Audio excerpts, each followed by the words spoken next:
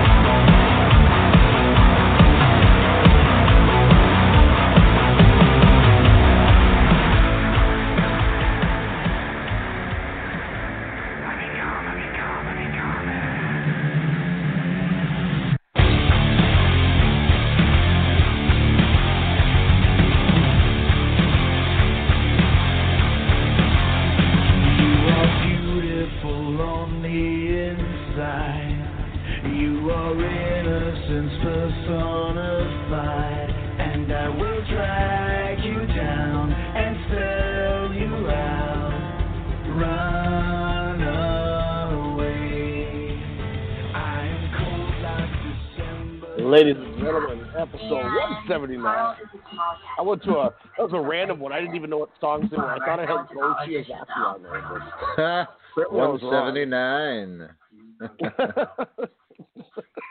That was random. When anything ends in a 9, I'm always like 59.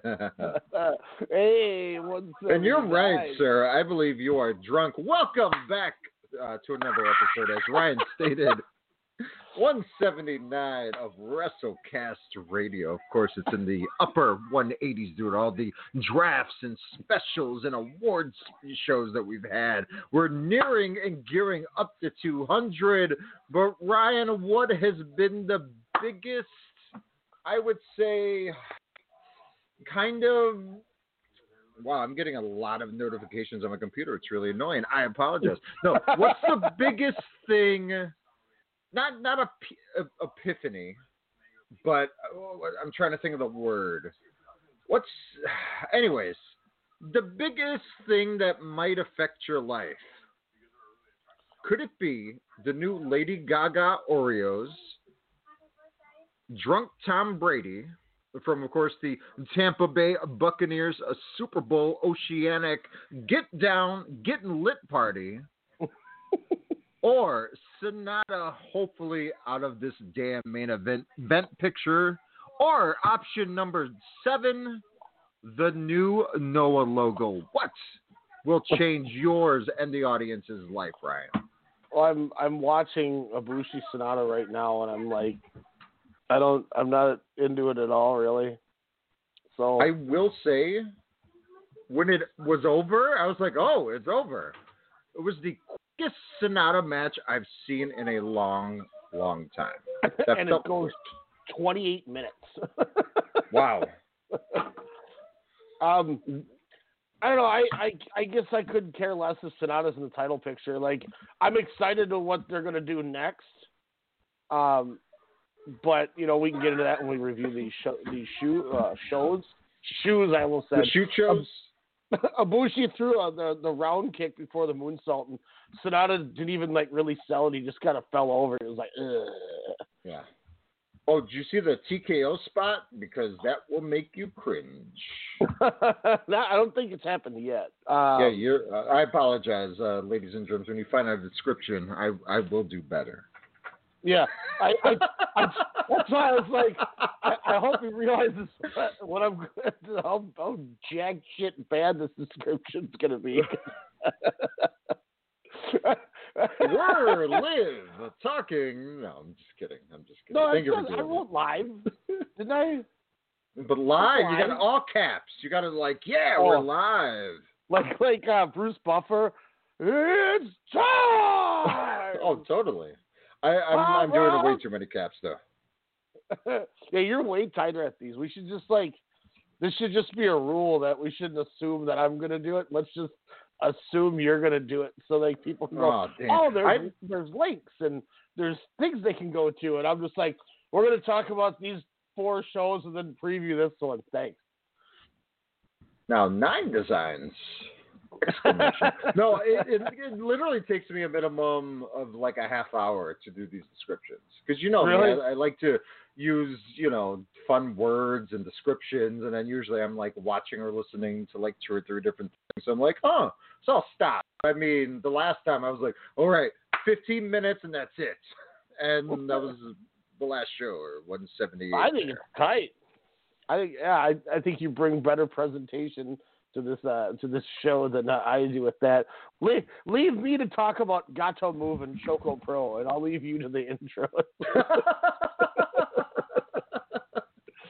Oh my god! My intro is the equivalent of you thinking Choco Pro was like a 40-year-old wrestler. It's not. I'm pretty sure I saw that guy in a match at the Dragongate show at Kurukin. I'm pretty sure I saw him. God, what match was that? Damn it, what's his name? The Akuda match where the Genki's partner. I'm pretty sure that's Chuko Pro or Buko Pro, whatever the hell you just said. Who's it? Kenishiru Arai. Kenishiru Arai. Yeah, I'm pretty sure that's Buku Pro. Choco Pro. Choco Pro. There we go. I guess he could be Boku Pro and be part of Team Boku. Hey, I'm all about that. Oh my God, that kick by Ultimo. Take that. Man, did you watch the whole Dragongate? I did, yes. Hell yeah. How flippin' great was that 8-man? Oh, it was wonderful. Because my God. What was great is it ended. And I was like, what? All of a sudden I'm just like, okay. So I rewound it, and then I was like, because, again, I was kind of like watching, and writing down some stuff. And I was like, you know what? I got to watch Masquerade as a unit. I can't say faction on Dragongate, which is awesome. The unit, I love the presentation still. It's not as hokey when they're all on the stage per se, but I love how they were all in the ring. They all unmasked, yada, yada. But the big thing for me, and you've been talking about it, since you've watched a little more, La Estrella. Yeah. Give that man a Rookie of the Year, Most Improved. I don't know this guy's story. I know he's fresh, but wow, this could be the SB Kento, the Hip Hop Kakuda, and all the same company of 2021. This guy was going toe-to-toe, head scissor to head scissor on Diamante, and the size difference was astounding to see. But Estrella, man, he was getting knocked down throughout that match through RED, but he was also knocking out some dudes, doing some 619-esque type of action as well. But the big news out of that, of course, was Kick Boy himself, Ashita, going toe-to-toe with Shun Skywalker. Man, yeah, La Estrella, I mean, that dude, oh, God, let's see. I think he made his debut in, God, I'm trying to get the exact date. He made his debut essentially at the end of December. Okay. So he's probably had maybe like 15 matches in his life. That's it. Because he's a part of the 2020 class, right? Yeah. Yeah, it is debut match. Here we go. Let me see if I can find out the exact one. Click to see spoiler. There's that run. Yeah, his debut match was like December 14th. Wow. Well, yeah, sorry, I'm trying to beef up this description here, but no, it's okay. But I mean, think about that shit. Like, this dude's had like 15 matches, and that's how good he came out of their like Dragongate system. Oh my God, yeah, he again just blew me. I mean, everyone, like you said, it was a banger of an 8-man where it was a lot shorter than what I was expecting, but if Estrella's rocking this Mysterio flow, I can't be mad. And then I also question myself, have I been wrong about Rey Mysterio this whole time? Well, now, WWE Rey Mysterio, don't get me wrong, I love the ish out of him, as did everyone in WCW. Didn't see him live in ECW, but yeah, that first hour of Nitro, man, that was something I watched every week because of the Cruisers. And he was one of the reasons. La Estrella reminds me a lot of Sugi, or Yoshitsune, whatever you want to call him. He was one of the Cayman Riders. He was doing 0-1 for a while. I'm not sure where he's working now. He's been a freelancer. But there was a match, I think it's an Osaka Pro or Michinoku Pro, one of the two, maybe 15 years ago. But Liger came and did a match for that show, and he worked Sugi. And there's highlights on YouTube, and you can find it, and people should look this up. But the match starts with Sugi running down the ramp as Liger's in the ring, and he like jumps like Liu Kang over the top rope and drop kicks him. And then then Liger bumps, rolls out of the ring, and then he gets up, shoots off the rope, does like a cartwheel, and then like a backflip over the top rope on top of him, like. And the people are just going nuts. And he ends up beating Liger, too, which is even bigger. Wow. Yeah. So Liger awesome. Must have definitely seen something for him to kind of give that up. Yeah. But Liger was an unselfish guy. He was all about the business. You know, like he was all about getting others over. I should not see saying that was. A lot of people aren't, but he wasn't Hulk Hogoing. Hogoing? That's a verb. He was brothering the situation, I should say. It was it's actually on Daily Motion. You can find it on there. I'm watching it Daily right now. Motion.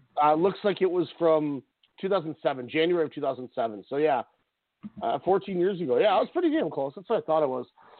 Where Liger comes out and he's just standing in the center of the ring, and Yoshitsune unsheaths his katana, runs, and then does a dive over the top rope and completely clears the top rope and drop kicks Liger. And then he does a giant flipping senton over the top into him. And all of the Michinoku Pro people are like, you're our only hope to beat a guy like Liger who's come in and just bullied us. Now he's just in a cartwheel with a backflip over the top rope on him. These people are just going crazy, and all the wrestlers are out there cheering him on and shit. Wow. And he's a lot of what La Estrella reminds me of. But, okay. Man, I'm going to have to watch some of those gimmicks. Yeah, it's only like a 7-minute match, too. It's really short. It's nice and just go, go, go. Well, Dragongate, again, early on, I mean, we'll talk a little bit more. I don't know if you want to start the show with this, but, I mean, of course, they ended the year with the unit must, disband match, between RED and Team Toraman. So a lot of wrestlers I'd noticed, and also got from the English commentary, which was awesome. I believe Jason was his name, correct? Jay.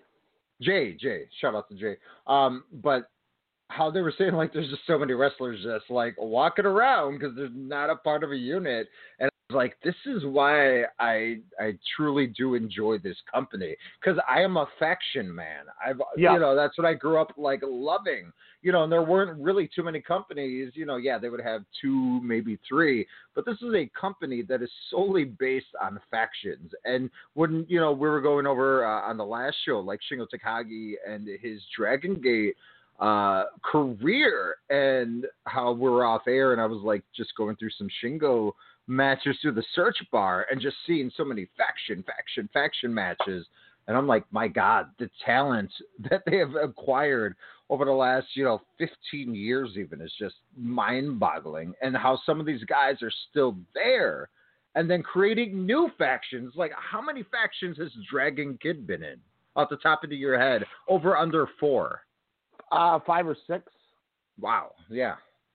Like, it's just like there's no loyalty, but like, let's create something new, because obviously one must disband, it seems like, every year at least, or it's also, what's cool about it, part of the longer story for at least that calendar year, if not 2 or 3.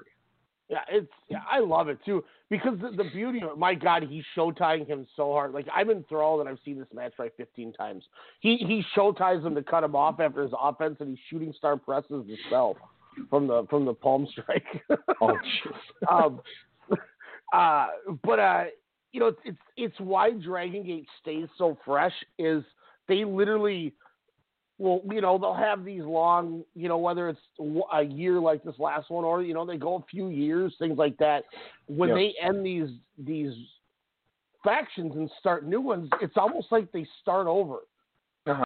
And it's what every wrestling company, I think, wishes they could do at times, is like, God, can we just have a fresh start? And, you know, remember the New Blood versus the Millionaires Club in WCW? They tried to do that, and it failed. WWE tried to start over by doing the draft, and then they just do the draft every year and then bring people back to the same shows. And it once worked, and now it's failed. But Dragon, I mean, is that due to Vince Russo because he couldn't cut the mustard? I just think it's because WWE's just turned to shit. But don't say that about New Japan like I have the last 2 years. Not that it's shit, but it's turning westernizing, or it's westernizing as we speak. DQs, and more DQs. Are you surprised we're going to get an Okada cage match, by the way, in New Japan? They're going to, him and Evil are going to have a cage match? Has there ever been a cage match in New Japan? I don't think so. I just Okada, you know, he starts King of Pro Wrestling. Now he's starting cage matches. I just saw the TKO spot, as I forgot I had that match running in the background. Don't worry, it's almost over. Yeah, Ibushi took that awful, by the way. Everyone he landed on his feet and his hands, and then hump thrusted the ground to land flat. I've never seen him not take a normal bump. Like when he picked him up, when Sonata picks up Ibushi on the apron, I was like, oh, he's going to do a TKO spot. This is going to be so good. Oh, no. Oh, God. Almost ended up. Yeah. Do you think they were like, much. Kenta and Moxley's Go to Sleep was atrocious. Let's try to top it.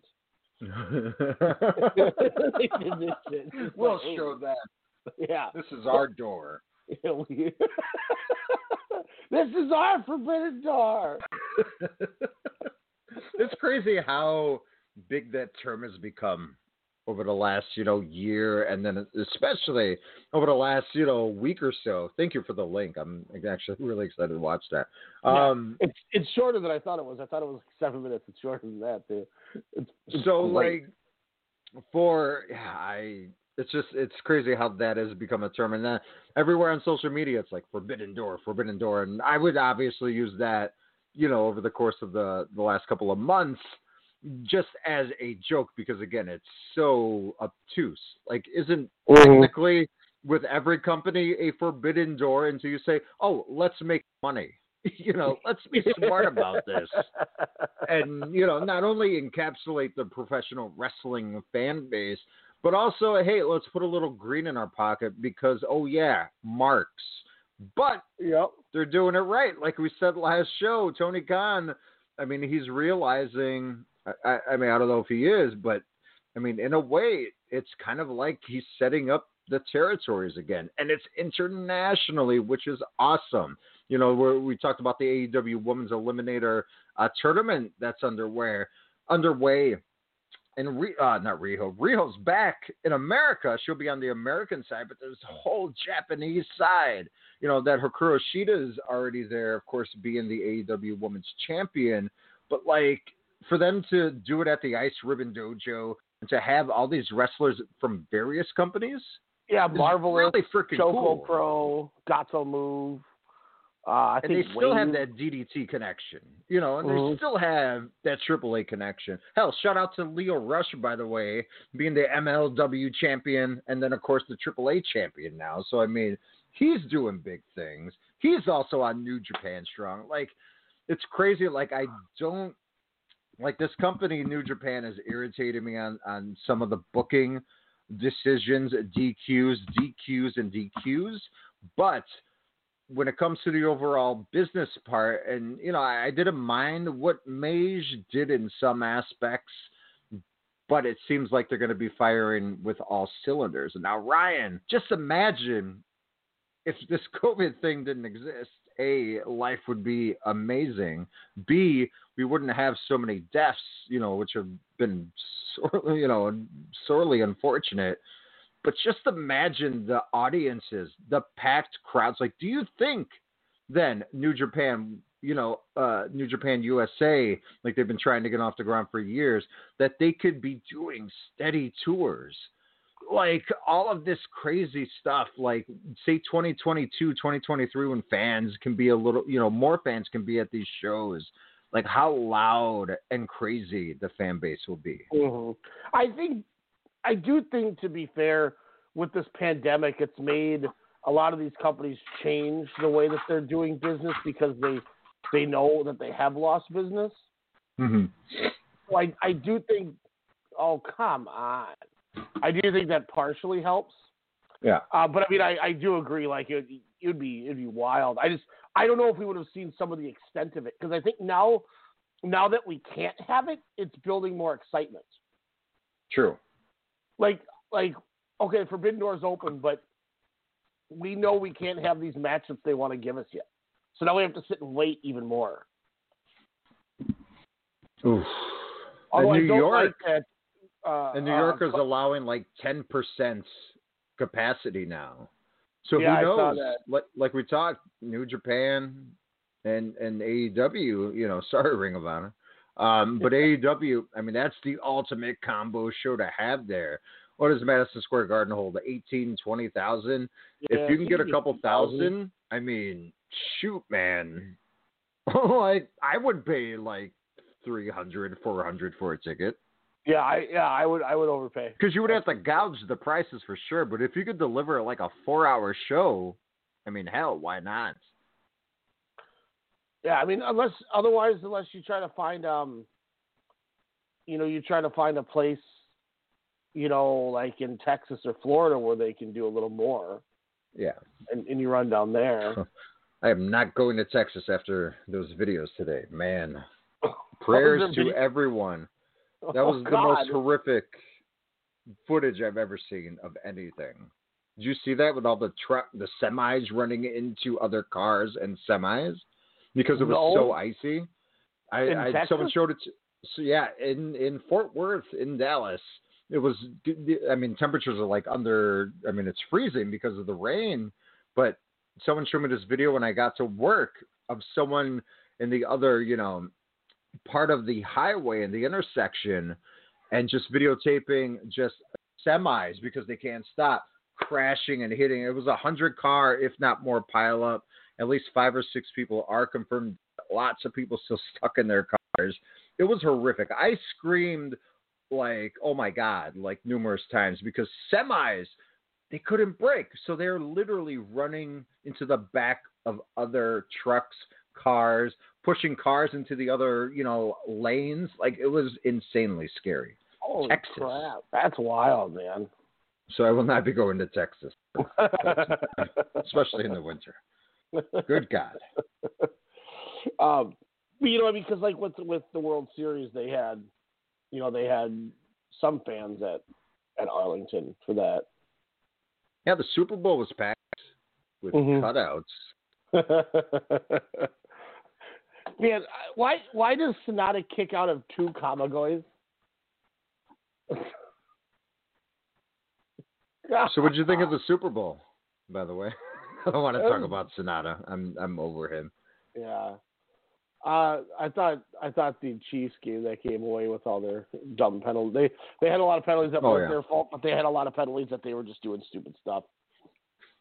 Do you think Patrick Mahomes would trade the offensive line he had in that game for the Vikings offensive line? And if so, would they have beaten Tom Brady and the Buccaneers? I'm going to say no and no. I would not want anything near the Vikings offensive line.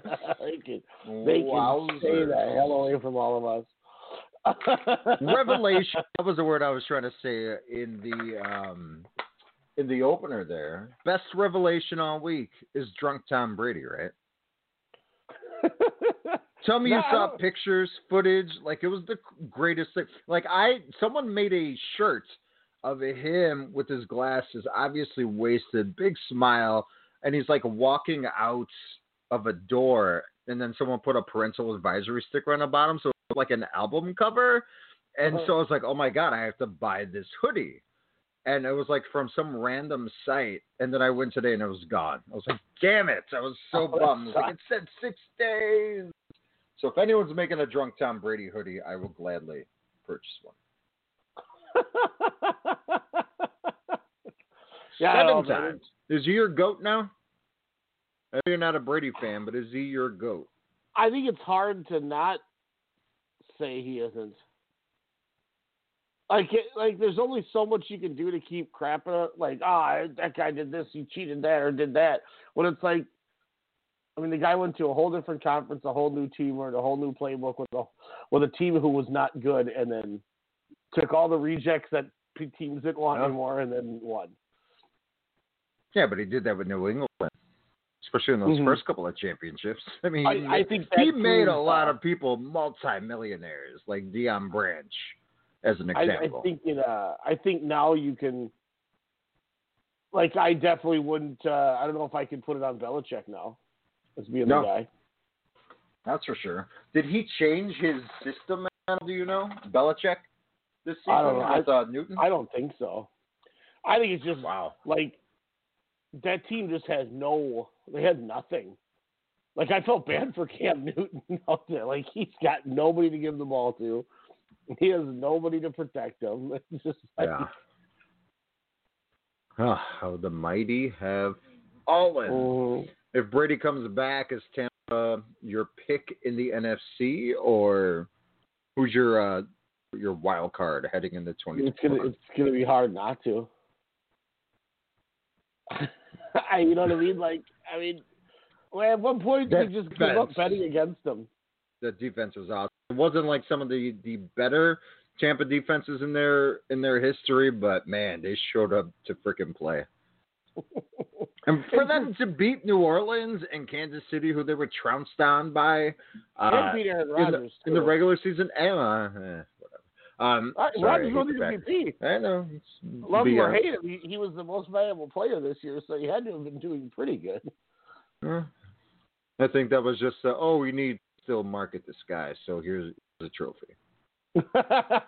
Like, honestly, he's one of the faces of the NFL. Well, if you're not going to be in the Super Bowl, let's still make you relevant for another year, because I don't think I don't know, just not a Rodgers fan.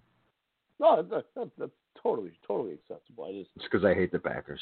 I think you got to give, if you're going to give him the other two, you got to give him all three. Because Brady did beat all of them. It's true. I don't know. Like, where do you want to? Like, I don't know. We've been going for half an hour and we haven't even broken into anything. Sorry.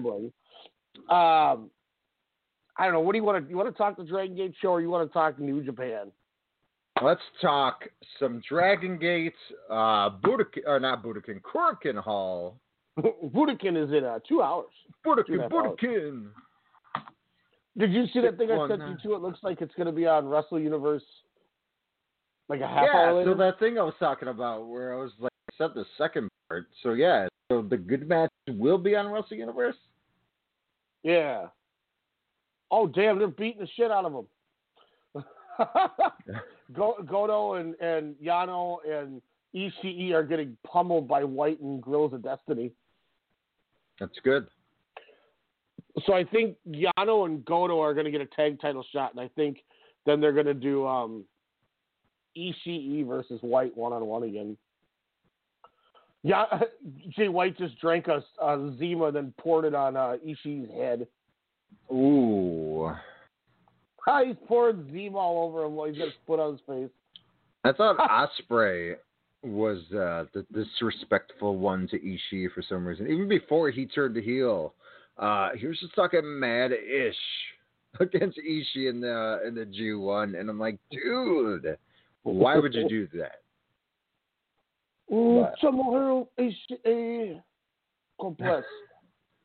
But then Yoshihashi's cutting him promo. God. Dude, I'm not going to lie. Yoshihashi deserves to cut that promo. From all the beatings that he's received on the tour, and then, of course, in that trios match against the Bullet Club, defending the titles, of course, meaning Chaos, him, Ishii, and, of course, Goto. Goto diving over the top rope, amazing. But B, Yoshihashi selling like, not like, oh my God, I'm a bad wrestler like 2 years ago, Yoshihashi. Like I'm selling because I'm actually hurting myself. But like selling in a professional wrestling where I'm like, oh yeah, this guy looks like he's getting crap beat out of him, but he's protecting himself, thankfully, because he looked awesome as he was getting his ass kicked. Usually I would revere in that, Ryan, an audience, as you all know, but this time I was rooting for young Yoshihashi. I was rooting for the Grand Wizard of New Japan with staff in hand. The Grand Wizard. Good but God Almighty. Man, he got his ass whooped, but he also, with the saving grace, with the pin there at the end of that trios, a la the tag league against God was just awesome to see. Good throwback there. All right. I'm calling a quick audible because we've already covered half of New Beginning. Let's just do New Japan first. My only issue that I ever have with Yoshihashi is like when he's in a chin lock, when he's getting like boots put to him, when he's firing up, when he's working the offense, his face is the same every time. Like his face never changes. I'm like, come on, don't be Jake Lee. Oh no. I'm not going to lie, I would put Yoshihashi a rung higher than Jake Lee at the moment. In what, charisma? In charisma and just being in ring, recognizable. You remember, I'm like, oh yeah, Jake Lee's in this match? You think he's a better in-ring worker right now than Jake Lee? Oh yeah. Whoa, that's a good take. Because let's be real, whenever Jake Lee's in a match, you forget Jake Lee's in a match because he comes in for like 40 seconds, disappears, and then we'll celebrate if his team wins. And you're like, oh yeah, he's in this match. Or at least Yoshihashi's getting his ass kicked, and I can't believe I'm being a Hashi apologist at the moment. Yeah, but for Yoshihashi to get his ass kicked and still like do the butterfly lock, all damning, doing some roll-up pins, I'm all for that, man. 2021, it is on. I can't believe it.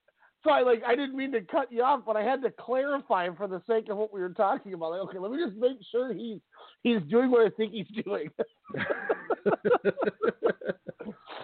Man, oh my God, I never expected that. I know. I can't even expect it. Oh my hole, indeed. Oh my hole. I hate Nia Jax. Why does she still have a job? I'm sorry. Even if she's making it look like she's hurting people, which we all know she's actually hurting people, like, this whole gimmick, like, get her out. Like, if they're editing that shit out, which, by the way, that could be a huge marketing thing for her. Take that, bidet companies. Yeah, exactly. But it's just like, if you're gonna bleep that out, then fire her already. Because if she's hurting herself now, then you know she's extremely unsafe. Do you think she was just trying to sell, or do you think she really got hurt? I think she really did get a bruiser there, but I think she was just trying to sell as well. Because, like, that's like when I don't remember if I said this on our last show, if I said it to somebody else. But when they had that TLC match a couple of years ago, it was Becky and Charlotte. And Charlotte's laying on the announce table, and Becky goes up to do a leg drop, but she like over jumps, so she lands like with her ass straight on like Charlotte's like gut, and Charlotte goes, "Whoa, holy fucking shit!" Like, oh my god! I don't think she meant to say that. That must have really hurt. Oh and my god! It's blatant, like, too. Like, she screams it. So there's that one, and then if you go back to Vengeance, like 2006 or something, it was the same show that had that awful Tyson Tomko Steven Richards match, where Stevie Richards was in like a nurse outfit for some reason. What? Yeah, it's awful. It's one of the worst. For some reason, Vengeance 06 sounds like there would be like a Batista main event. I bet you if I go on Grapple, it's considered one of the worst matches ever. The Nurse Richards match? Yeah. I'm literally loading it up now because I have mine where it starts with the worst rated matches ever on this app. Well, Jimmy Hart versus Mancow is at a .29. Whoa! I remember meeting Mancow Muller outside of the United Center after the very first event at the United Center SummerSlam. 2004. 94. Really? Steven Richards versus Tyson Tomko. It's at a .36. So Trish is wrestling Victoria, and she kicks Victoria while she's on the apron, and Victoria falls backwards to bump on the apron, but she's sideways for some reason. So she falls, and then you can see her panic because she still hasn't landed yet because she missed the apron. And she just hits the ground, and you see her roll over, and her mouth is open, but nothing's coming out. Then suddenly she mutters, "Oh, my God!" That's awesome. Or Shelly Martinez yelling "my vag" at a TNA show. Who's it? Her and Reba? And Rebel? Oh, my God. Is that the word? That match happened? Yeah. Oh, my God. Shelly Martinez. That's the first thing on YouTube. Holy shit, it's on here. Really? Play it for the audience. No. Oh, my God. Oh, my God. There's a Jim Cornette review of it. Of the My Vage? Yeah. Oh, my God. This is you know who used to say that, and I feel awful for saying this, but we're late night. Yoshihashi, but not anymore. He can claim other things now. Okay, all right, never mind. I gotta stay focused here because I'm getting sidetracked with how bad I'm watching this. Like, I don't know what she's doing to her. I don't know what she's doing to her. What? Oh my God! Oh, this is bad. Oh yeah. This looks like two kids like playing. So she Shelly Martinez, now she's okay. Now I just saw her. She's screaming her badge because she's got her legs split in half. Mm-hmm. So there's some old guy in the crowd laughing, screaming at 200 people at the Impact Zone in Orlando, Florida. And she then she puts her in like a chicken wing. Mm-hmm. And then when she's got her in the chicken wing, she's trying to like counter Rebel is, so she like reaches back and grabs her by her hair, and then like somehow goes underneath her while still holding her hair, and then puts her into a chicken wing, and then somehow takes the chicken wing and gets her into like, I think it was supposed to be an abdominal stretch, but it wasn't even like remotely close. So while she like has her in that, she like, I think she was trying to like make it look like she was like trying to like grind in like on the side with the abdominal stretch, but she ends up just grabbing her gear and just like twisting her gear. I don't think she's actually like holding her like skin or ribs. So it's not even doing anything. And then she just grabs her legs and rolls backwards, and that's when she starts spreading her legs in half. Holy crap. There's a show where even, what really happened on it. Like a 60-minute video about it. Oh, Jesus, really? Okay, I got to stop because I'm getting way too sidetracked. I have to watch this after. So you watched AEW. And why didn't they, I mean, I don't know if they did or not. Did they capitalize on the, ow, my hole, with Rebel, a.k.a. Reba, in AEW? Of course, we all know her as the wonderful assistant to Dr. Britt Baker.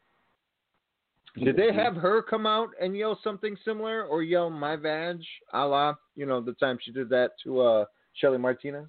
Not that I saw, but I also was doing something while I was watching it too. Whoa! The big dong. We should make it that sounder for whenever you walk into a room or a bar full of women. Big dong. We can call you Wrecking Balls. This is way random because this has been so random here. Did I tell you that if I tell Sydney, if I go, hey Sydney, what does Billy Zabka say? He goes, quiet. That's cool. That's awesome. I gotta watch season 3. It's great. It's fucking great. I told him, I said, I'm off for 2 days now, so I might have to. I said, don't do this at school or anything like that. And he goes, okay. And then, like, I went and took a nap, so I put the little door thing on the bedroom door so he couldn't open the door because those, like, little child protectors. So he's just he's watching his tablet. And we're in there, and Jen comes in, and she's like, what is going on in here? How long you guys have been in here? And all of a sudden, Cindy goes, quiet! I'm like, oh, God! Nice. Rebel against the Force. So those are the only 2 matches I watched on night 2, was the tag and the main. The hell are you talking about? You're talking about that awful challenge episode from last night? No, I didn't watch it yet. Is that the only one you haven't seen? Yep. Okay. The last one I saw was what the hell? R.I.P. Teresa. It was Michi and Meki? Josh guy, I think. Meki? And I they kept laughing at him. I always call him Meki because his name doesn't look like Michi. Like how my last name is Mello, and it's only spelled M-E-L-O, but people always say Milo. So I'm just going to call that guy Meki. It would always Callie off. She's like, it's Michi. And I'm like, I don't even know what that means. I'm going to call that dude Meki. Screw that guy. For having no strength whatsoever. I hate that big dope that beat him, and I really liked it when he couldn't fucking throw the ball through anything, and he kept hitting like the wrong thing. Trash. Yeah. Anyone who watches Big Brother is trash, let alone Josh from Big Brother, who was the biggest piece of trash. Fucking dopes. I hate that guy with a passion. But it's just so fun to make fun of him because I'm Josh. I'm gonna go cry. Was that the one from 2 weeks ago, or was that 3 weeks ago? It's all running together. The season's been like good, but not, because there's just not a lot outside. I get it, it's a pandemic, but like no one's like stupid wasted or throwing luggage off, like a balcony or talking mad-ish. Like everyone, like all these rookies just think they're entitled, like, and it's really irritating me. Because I'm on Big Brother. Like, I don't even know I've never watched a second of Big Brother. The only thing I've ever watched of it was that celebrity one. I have no idea what you even do. Is it like Survivor? I've only literally watched one episode Survivor, and that was the last 20 minutes of the very first season's finale. Because I was at my friend's house. It's like the same thing as this. You do challenges and somebody gets like the head of the house or whatever, and then they vote people out, and then you can choose to save somebody if you want, and that's about it. Michi. You know what would have made that show better? Lolo? If we would have got more of this. What's going on? This is the man of the hour, Leo Rush. We would have got more Leo Rush before he quit.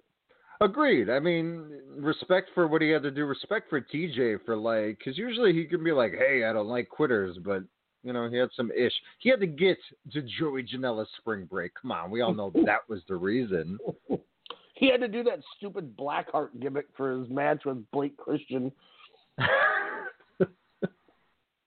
Blake Christian's dope. It was this 2 out of 3 falls match where you had to put him in a coffin, but then you had to go through a red door or a black door, and I was so confused. I stopped watching it. Japan? I was like, what is going on here? This shit. And I realized we didn't talk any of that marathon. Oh, did you watch the full 2-hour Iron Men match? It's not Iron Man, it's Iron Men with Tony Deppen and it was Blake Christian, right? I watched. Or was it Oliver? Jordan Oliver. Jordan Oliver, thank you. I think he won 7 falls to 6, if I remember right. Jesus. But I probably watched about 8 or 9 hours of all that stuff. I liked how it was all on YouTube for obviously but you for can go donations. Back on Fight and watch it all still. Oh, I might watch. I really do want to watch the Iron Man match for sure. The shit. No, to be fair, it wasn't anything special, but then again, it was a 2-hour match. You know what I mean? I'm watching it at work and my lunch break or whatever, and they go to the draw, and then they're like, "No, we're not having a draw. We're gonna go into an overtime." And then Oliver's like, "No, we're not doing an overtime." He's like, "Let's do another hour." And Deppen's like, "All right." And then they're like, "All right, everybody, if you got to piss, go piss or order drinks or whatever, and then we'll get everyone back." And then they just went for another hour. Just a little stalling and shit. But I mean, to be fair, what's that? I don't even know how you plan that. Yeah, that's all called in the ring, I'm sure. But when you have someone like Deppen, but to be fair, and you know this way better than I do, he's a new dad, so I'm sure anything to kind of get out of that scenario for at least a couple of hours to going back to what you love, I'm sure is well worth it. Yeah. So especially because with the kids. Trying. Have you ever gone Broadway, or what's the longest you've wrestled, and could you do 2 hours today? The longest singles match I think I ever had was, I think me and Demetrius went 23 minutes, 24 minutes. Okay. And then I had a tag match in 2004 where it was me and Vinny Divine. We were called the featured attraction, and we were wrestling the KK Bros, which was Kamikaze Klecker and Crazy K. Nice. And it's a lot of K's. There's more than 2 in that scenario. We wrestled at the Blue Fox over in Shoreview in their parking lot of the restaurant. Oh, tight. And I just remember it was 100 degrees out, and this is when I wore wind pants, actual wrestling boots, and kick pads, and then I would wear a hockey jersey with Legend on it, Legend 1 on it, and then I would have wrist tape. And it was 100 degrees, and I wrestled in that thing, and the match went 28 minutes. And my tag partner got hurt somehow in the first 5 minutes. And they carried the match. Yeah, and the other 2 guys were 18-year-olds, so they didn't ever want to stop wrestling. So there was no end to it. And did your tape fall off because it was so hot? No, but I got sunburned through it. Ew, I'm sure. When I took off my wrist tape, I would sunburn through athletic tape. It was so hot. It was like blood sport. You're just putting your hands down in some ice and then some glass. You're like, Kumite. That shit sucked. I was like, guys, can we go home? They're like, hold on, we have more spots we want to do it. I'm like, I'm thankfully I was I'm sure he said that during his couple of tryouts he had too, right? Just a couple more. Well, I think I was like 23, so that helped, But yeah, well, Mikey's the one who Jamie Noble yelled at.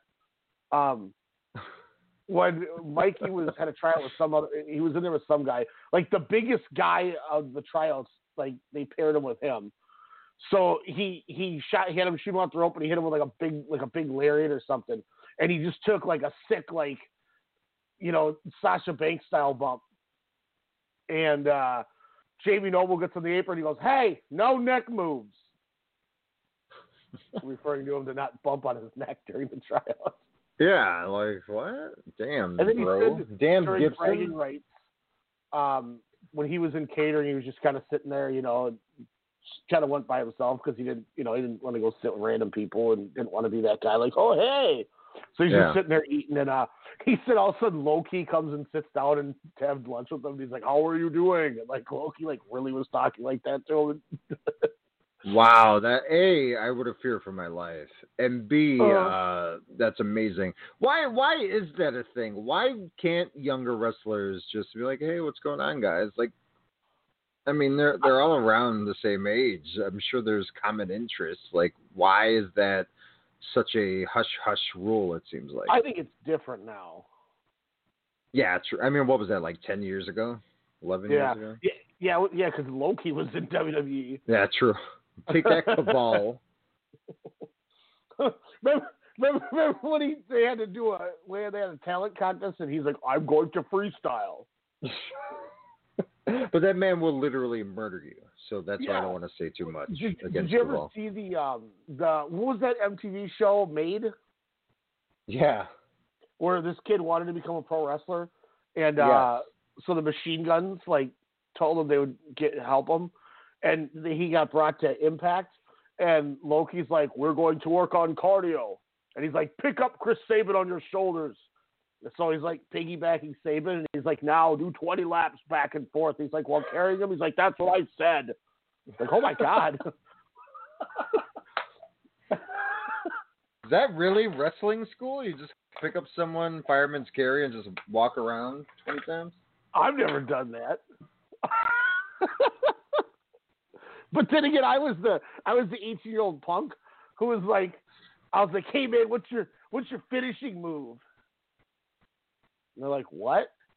It was the Sean Devario. I was like, what's your finishing move? He's like, I do the diamond dust. I was like, can I see it? Okay. Whoa. So he grabs Eric Cannon and does the flipping. I don't even remember what you get him in a reverse. Is that why he doesn't return your calls? Probably. And then I was like, who are you guys fighting at the next show? And they're like, we're working with these guys. We don't fight each other for work. I was like, oh, okay. Oh, you were me before you even knew me. Like, hey guys. I was like, I'm all sitting there and this I'm dude I'm not gonna lie, I'm very disappointed in you, Ryan. That's just not good. Not a good look. Man, I thought it was so cool. We showed the guy who ran the school our we're like, hey, we made a demo tape, and it was a music video of us wrestling in the basement in the backyard, and it had people's names on it and stuff. And he's like, all right, you get the tape off now. What? And he's just like, all right, it's $200 up front, and you pay. I was like, yeah. Jesus. Yeah, you're telling me. Where? I was a geek. Who are you guys gonna fight? We're not fighting people for work. Oh. Womp womp. Speaking of nerds, Master Wato gets a singles match on the first night, and he's in the second match. So. How was that match? I hear it wasn't bad. I went 3 stars. I think it's the best Wato match I've ever seen. Whoa. But I'm not a big Bushi fan, so. You're not a Bushi fan? Let me say this: I don't dislike Bushi, or I don't think he's a bad worker, but he's definitely on the bottom of the totem pole in that stable. If that makes sense. Well, yeah, he's the fall guy. You could do some cool stuff. He has amazing gear, Mm-hmm. But I mean, it's great, just that unfortunate aspect of same old shit. Yeah, like, where I think a lot of the LIJ guys, except Hiromu, of course, as we'll get into here in a second, but don't forget Shingo. Kind of and Shingo. I always forget he's a part of that because he's, I think, above that faction, if that makes sense. Big Tom Ishii.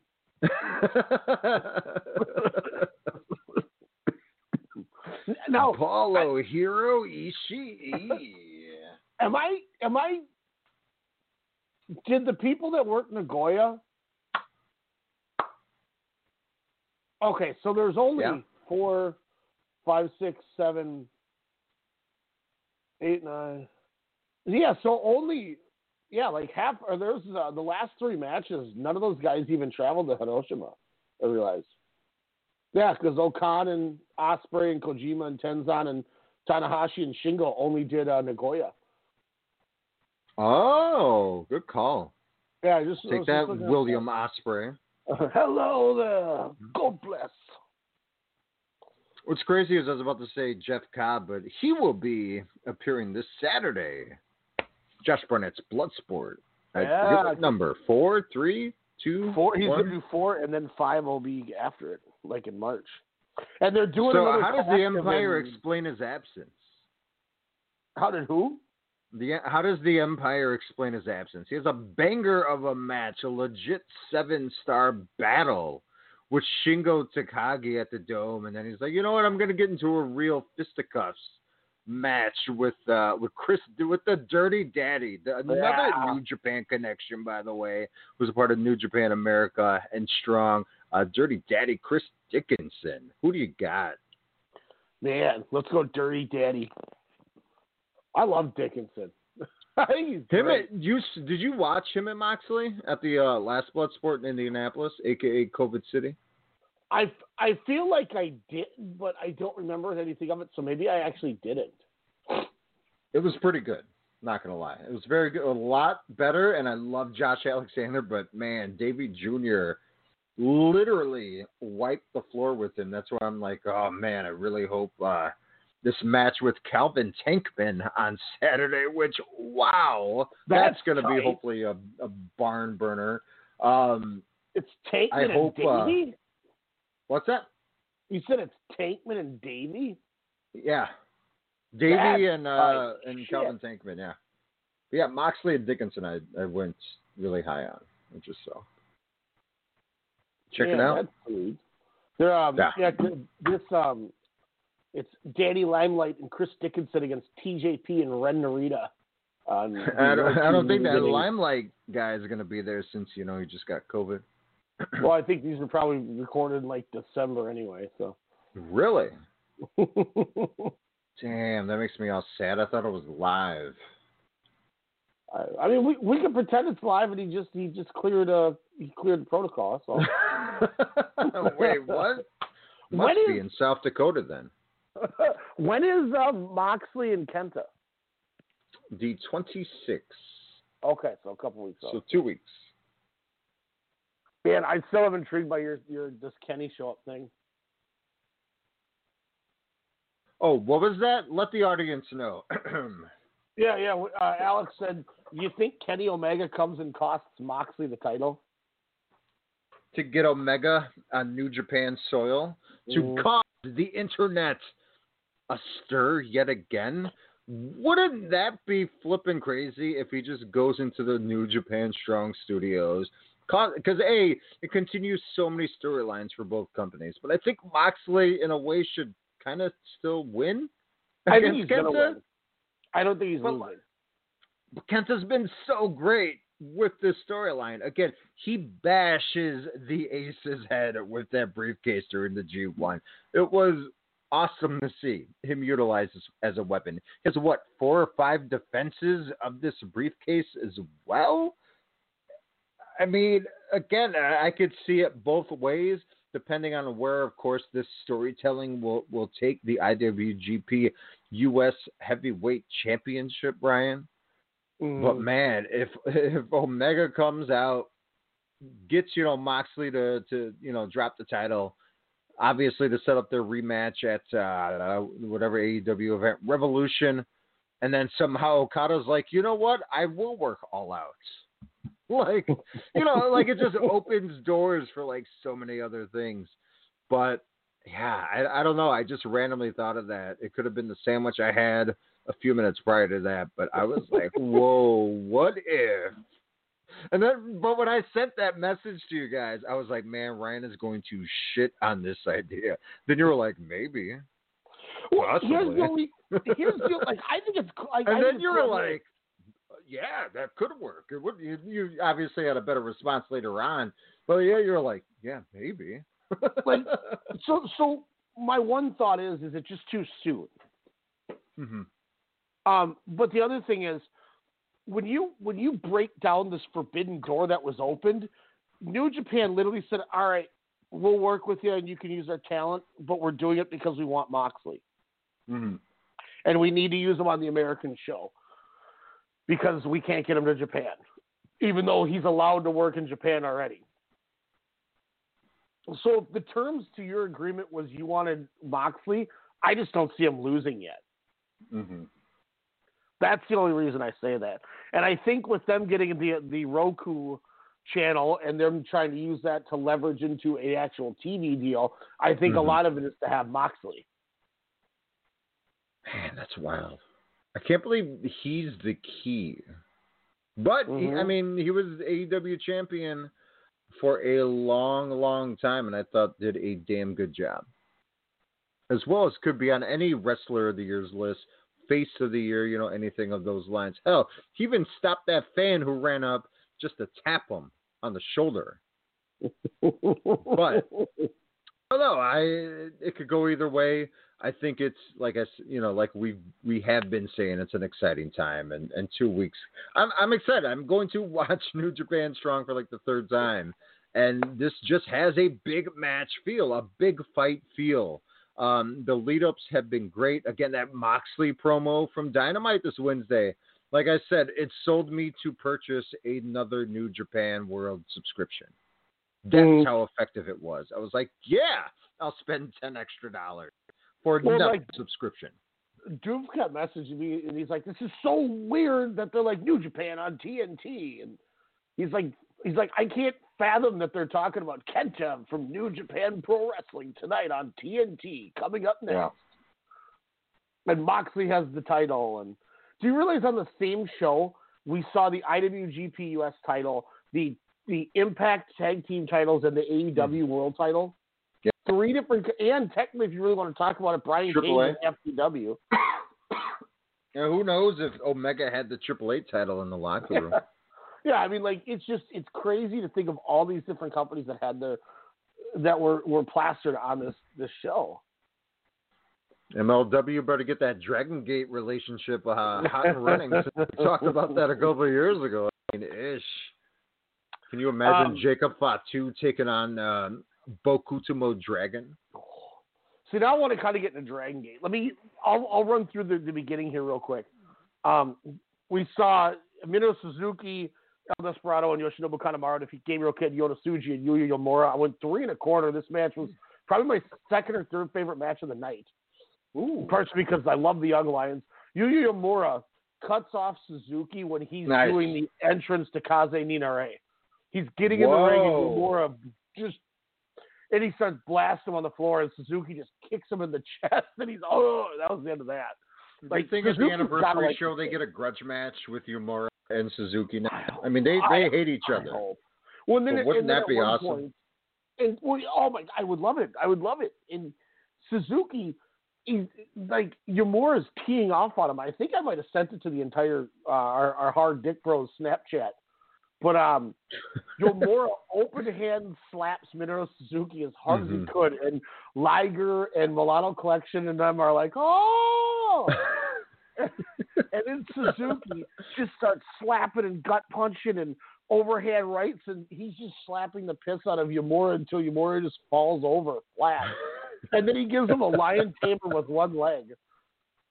Whoa, really? And Uemura didn't even tap out. The ref was just like, that's enough, and just stopped it. Wow. And then Suzuki did his murder grandpa face, And then like before Desperado and Kanemaru could even like get ready to start heading to the back, Suzuki's almost back through the curtain. Man, he was pissed. He was on a rampage. So did Watto over under? Did he miss over under 6 spots in his match against Bushi? I know you gave it a high score. Yeah, he didn't. But did he look good? Oh, yeah. This was the bbest Watto match I've seen. They had a couple cool sequences too. Bushi doing his rebound kick, the Jason Lee spot where the kick missed the enziguri and then land and then kick back in the face. Love that. Watto also hit a version of Suzu Suzuki, I think her name is, from Ice Ribbon. Her move where you take their arm and like you put your back to their ribs and you hold their left arm and your right arm and then you intertwine your leg and you basically do like a sideways, like a cartwheel. And then when you do like a cartwheel, you basically flip them into like a power bomb.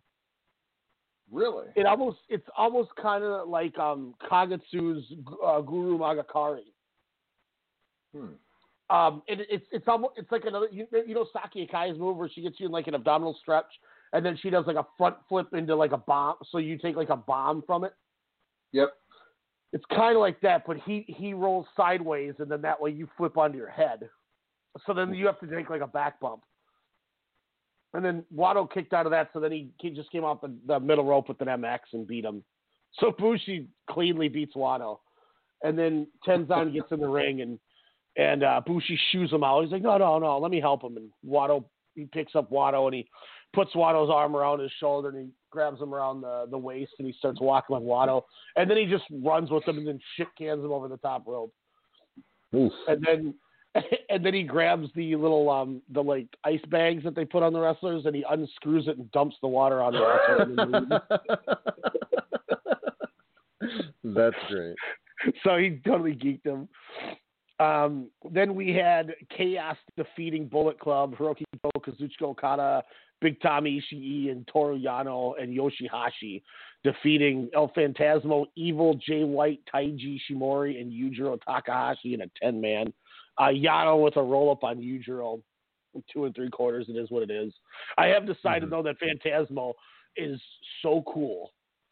And I love Phantasmo and Ishimori as the junior tag champs is so cool. Oh, it's great. I love it. Like, they're coming to the belt. summit for the pay-per-view. They're going to be taking on Hao and Neo of Congo for the junior tag titles. I literally decided that when I was watching this match playing Elder Scrolls Online like a geek. I went, Doof, I'm booking Phantasmo and Ishimori in Summit. He's like, hell yeah. Well, what's even crazier is like, I know you're all about the Milano Collection commentary there. But you have been missing out, man, on LP and his commentary. Now, he has retired yet again, as we'll get into later on in this card. But, man, just the way he shit-talks other wrestlers, but then he becomes like a fan.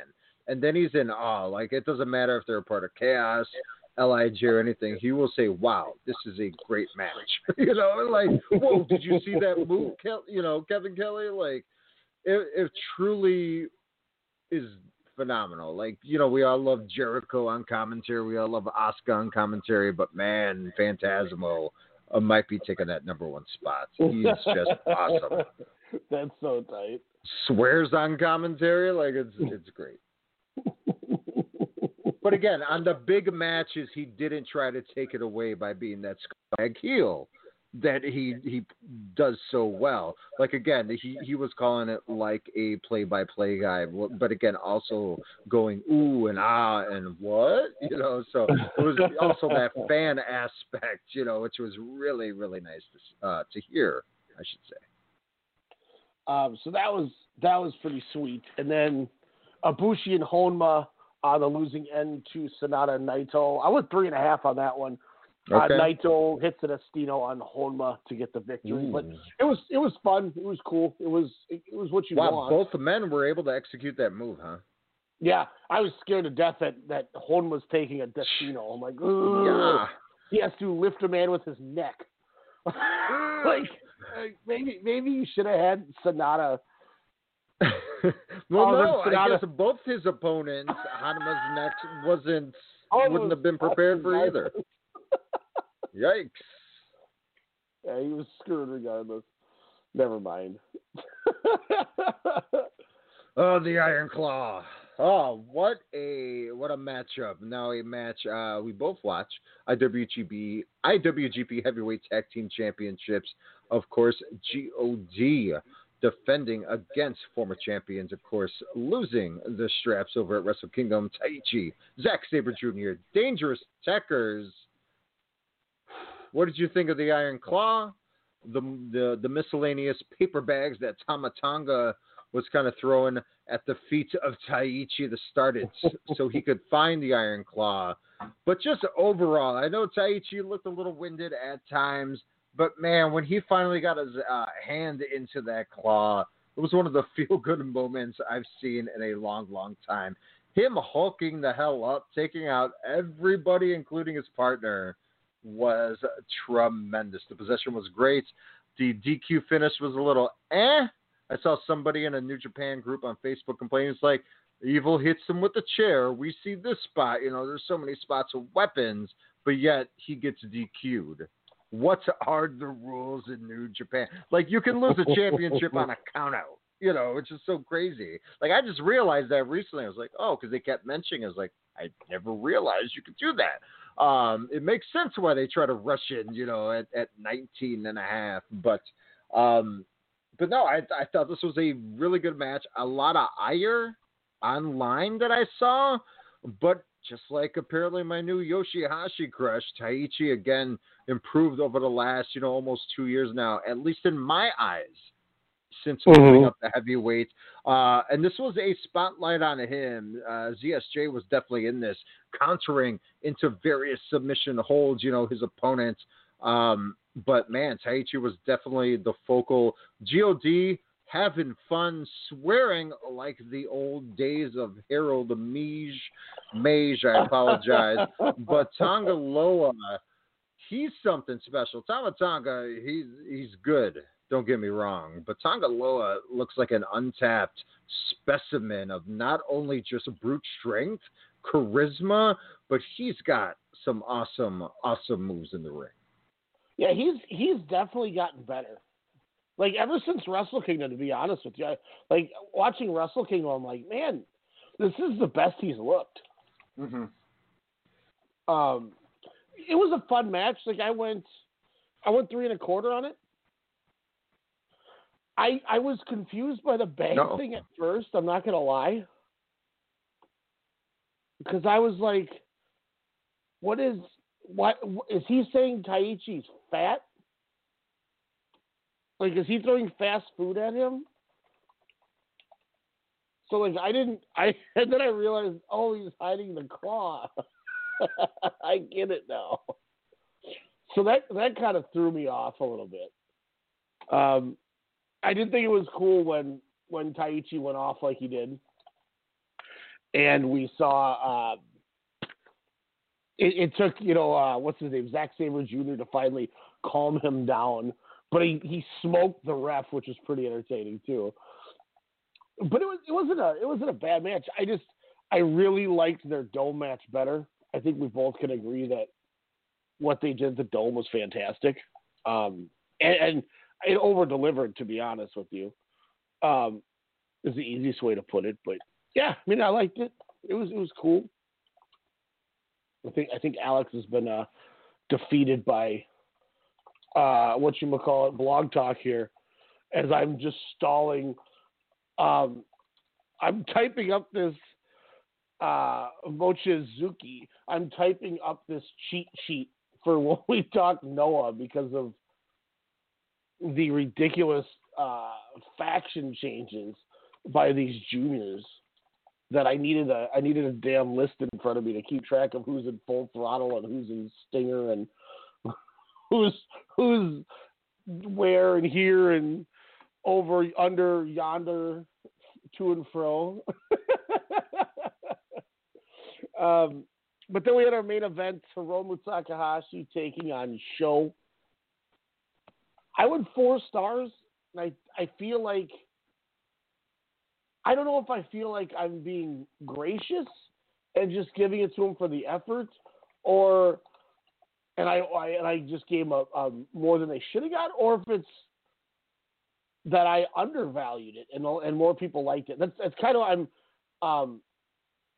I'm kind of intrigued as to what Alex is going to say, because I know he probably had a better take on it than I did, but since we have lost him, it's just me stalling now. I mean, let's be honest. Nobody thought that he was actually going to win the title. You know, no one thought that Sho would lose to, or Sho was going to beat Hiromu. And they had some fun strike exchanges at the beginning that I really did get into. I thought that was a good back and forth. I did enjoy the closing stretch, I guess would be the easiest way to put it, where with the whole he's just I can't hear you. I cannot hear you. I just noticed Alex finally texted me. You know, they made Sho have some believable spots, and I thought he was going to pull out near the end there, but then, you know, one thing led to another, and then Hiromu got the W. We see ELP come out after and attack him. Bushi comes out to make the save, which then brings out Taiji Ishimori. So ELP's talking about how he wants that title, which I said, you know, we talked Wrestle Kingdom, that I can see ELP beating Hiromu back for the title, and he makes Hiromu have to chase him, and he's the antagonist, kind of holding that back. And then you also can do Bushi and Hiromu for the junior tags too. So that's another way to kind of intertwine everything. But it delivered. I mean, for the most part, I didn't lose any interest or anything. That's for sure. I stayed fully into it. But it was a fun show. Better than night 2, especially with how long those last 2 matches were on night 2. You know, 27, 28 minutes. And it's just a lot. It could have been, those matches could have been 7 minutes shorter, I think, and it would have made it perfectly fine. But I digress here. Just getting the last of this Jabita Matsui. Just getting the last of this list put together. We have Budokan. An hour pre-show starts. Fight TV, $20. Bima.tv is going to have it. Wrestle Universe is going to have it too at some point. I think starting at 2:45 they're going to have it. So that'll be interesting to get into that one. I'm going to disconnect Alex and see if he can reconnect back on here. I want to get this typed up real quick, and I want to get Alex back in because I don't want to leave without letting him talk about Hiromu and Sho. So I realized, if you remember back when AEW was starting and we were all excited for everything, and we were hoping these, you know, we were going to get these crossovers before this Forbidden Door thing kind of fully came into place. Cody Rhodes cut this amazing promo. And I want to play it. I want to play the part that we had saved on here because it just emphasized kind of how I think a lot of us are feeling right now as wrestling fans, of what we want to see and what I think we're going to get. So take a listen. Is that this match is generation versus generation. I am not here to kill Dustin Rhodes. I'm here to kill the Attitude Era. My entire lot, my whole class of peers, has been compared to these gilded late 90s through the early 2000s for over a decade, and it's an utter sham. Sure, you paved the roads for us, but gosh, you set the speed markers at 35 because you are terrified of any of us putting our foot down on the pedal. You mean to tell me some pissant bodybuilder making every match a no DQ, meandering around the crowd, throwing the jib cam at his opponent compares with a Kenny Okada match? Or some bra and panty spectacular spectacular can match up with what the women did last September 1st? Or even Dwayne, as electric as it was, rhyming and raising, was it really better than what Punk said sitting on that stage? Listen, I am the least Rhodes of the Rhodes. But they gave me a pair of boots. I've got the basics. When you do something to death, when you ride something to death, that's literally what happens. When that animal can't go anymore and it falls out on the trail and you can feel the tension in its eyes, in its fluttered breaths of panic, and it knows it's going to die and it wants to die. You don't just believe it because you love it.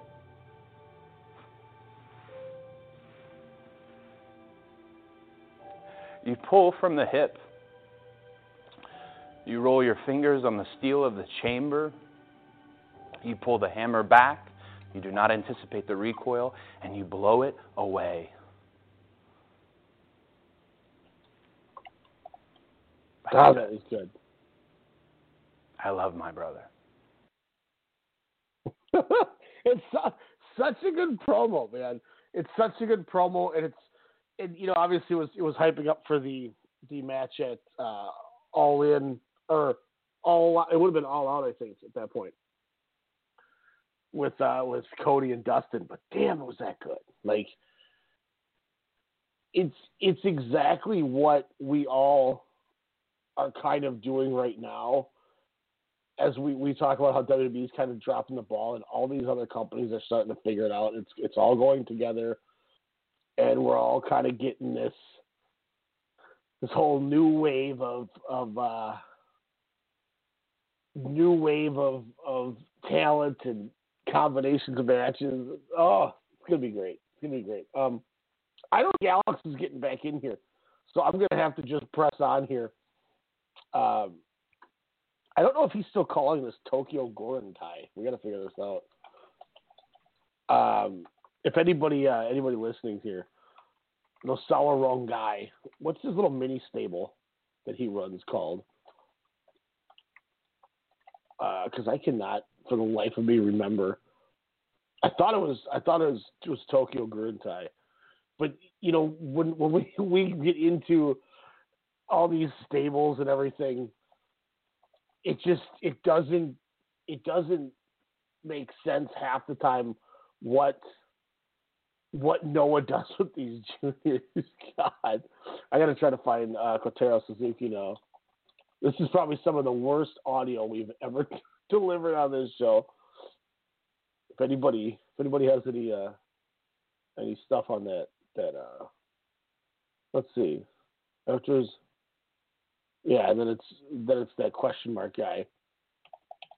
All right, so I think I got all this lined up here for these stables of who went where and did what. And these guys, I forgot about Full Throttle. Apologies, don't forget Full Throttle. And then if I remember too, Harada and Katoge reformed their group. We got Yohei, Hajime Ohara, and who's the other guy? Seiki Yoshioka. But let's get into this Dragongate show, because this Dragongate show, man, was so good. Opening match, we saw Don Fuji, Gamma, and Ultimo Dragon take on Team Boku. Bokudomo Dragon punched Tominaga and Ryo Saito. 2.5 on this. Bokudomo wins via La Magistral on Gamma.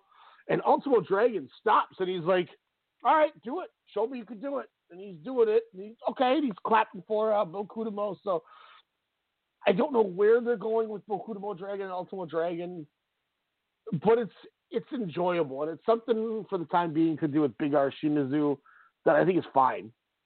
And they'll pull the trigger on him when they need to, but it's good. It's keeping Ultimo in a fun little role too, without having to invest too much into him. Next up, went 3 1/4 on this. Keisuke Okuda and Yosuke Santa Maria defeated Genki Horiguchi and Kenichiro Arai. Okuda with the armbar on Arai. Nice tag match there. It was solid action as always from Okuda. Yosuke Santa Maria had some fun spots there with Genki as well. But they get the W in this contest. Third on this is the one we were talking about earlier. RED members Diamante, Hip Hop Kakuta, Kaito Ishida, and Kazuma Sakamoto defeat the Masquerade Squad of Jason Lee, Kota Minoura, La Estrella, and Shun Skywalker. Ishida with a devastating ankle lock to Jason Lee, the same finish they had in their the KBS Hall show at the end of January. Kaito Ishida, too, getting the ankle lock locked in and then drops it into like an STF with the ankle lock. Just vicious. Gets on the mic, calls out Skywalker. I can't wait for their match. I cannot wait for Champions Gate because I think it's the 7th. I truly think there's a shot that Kota Minoura Kaito Ishida wins the title. I doubt it. I'd give it but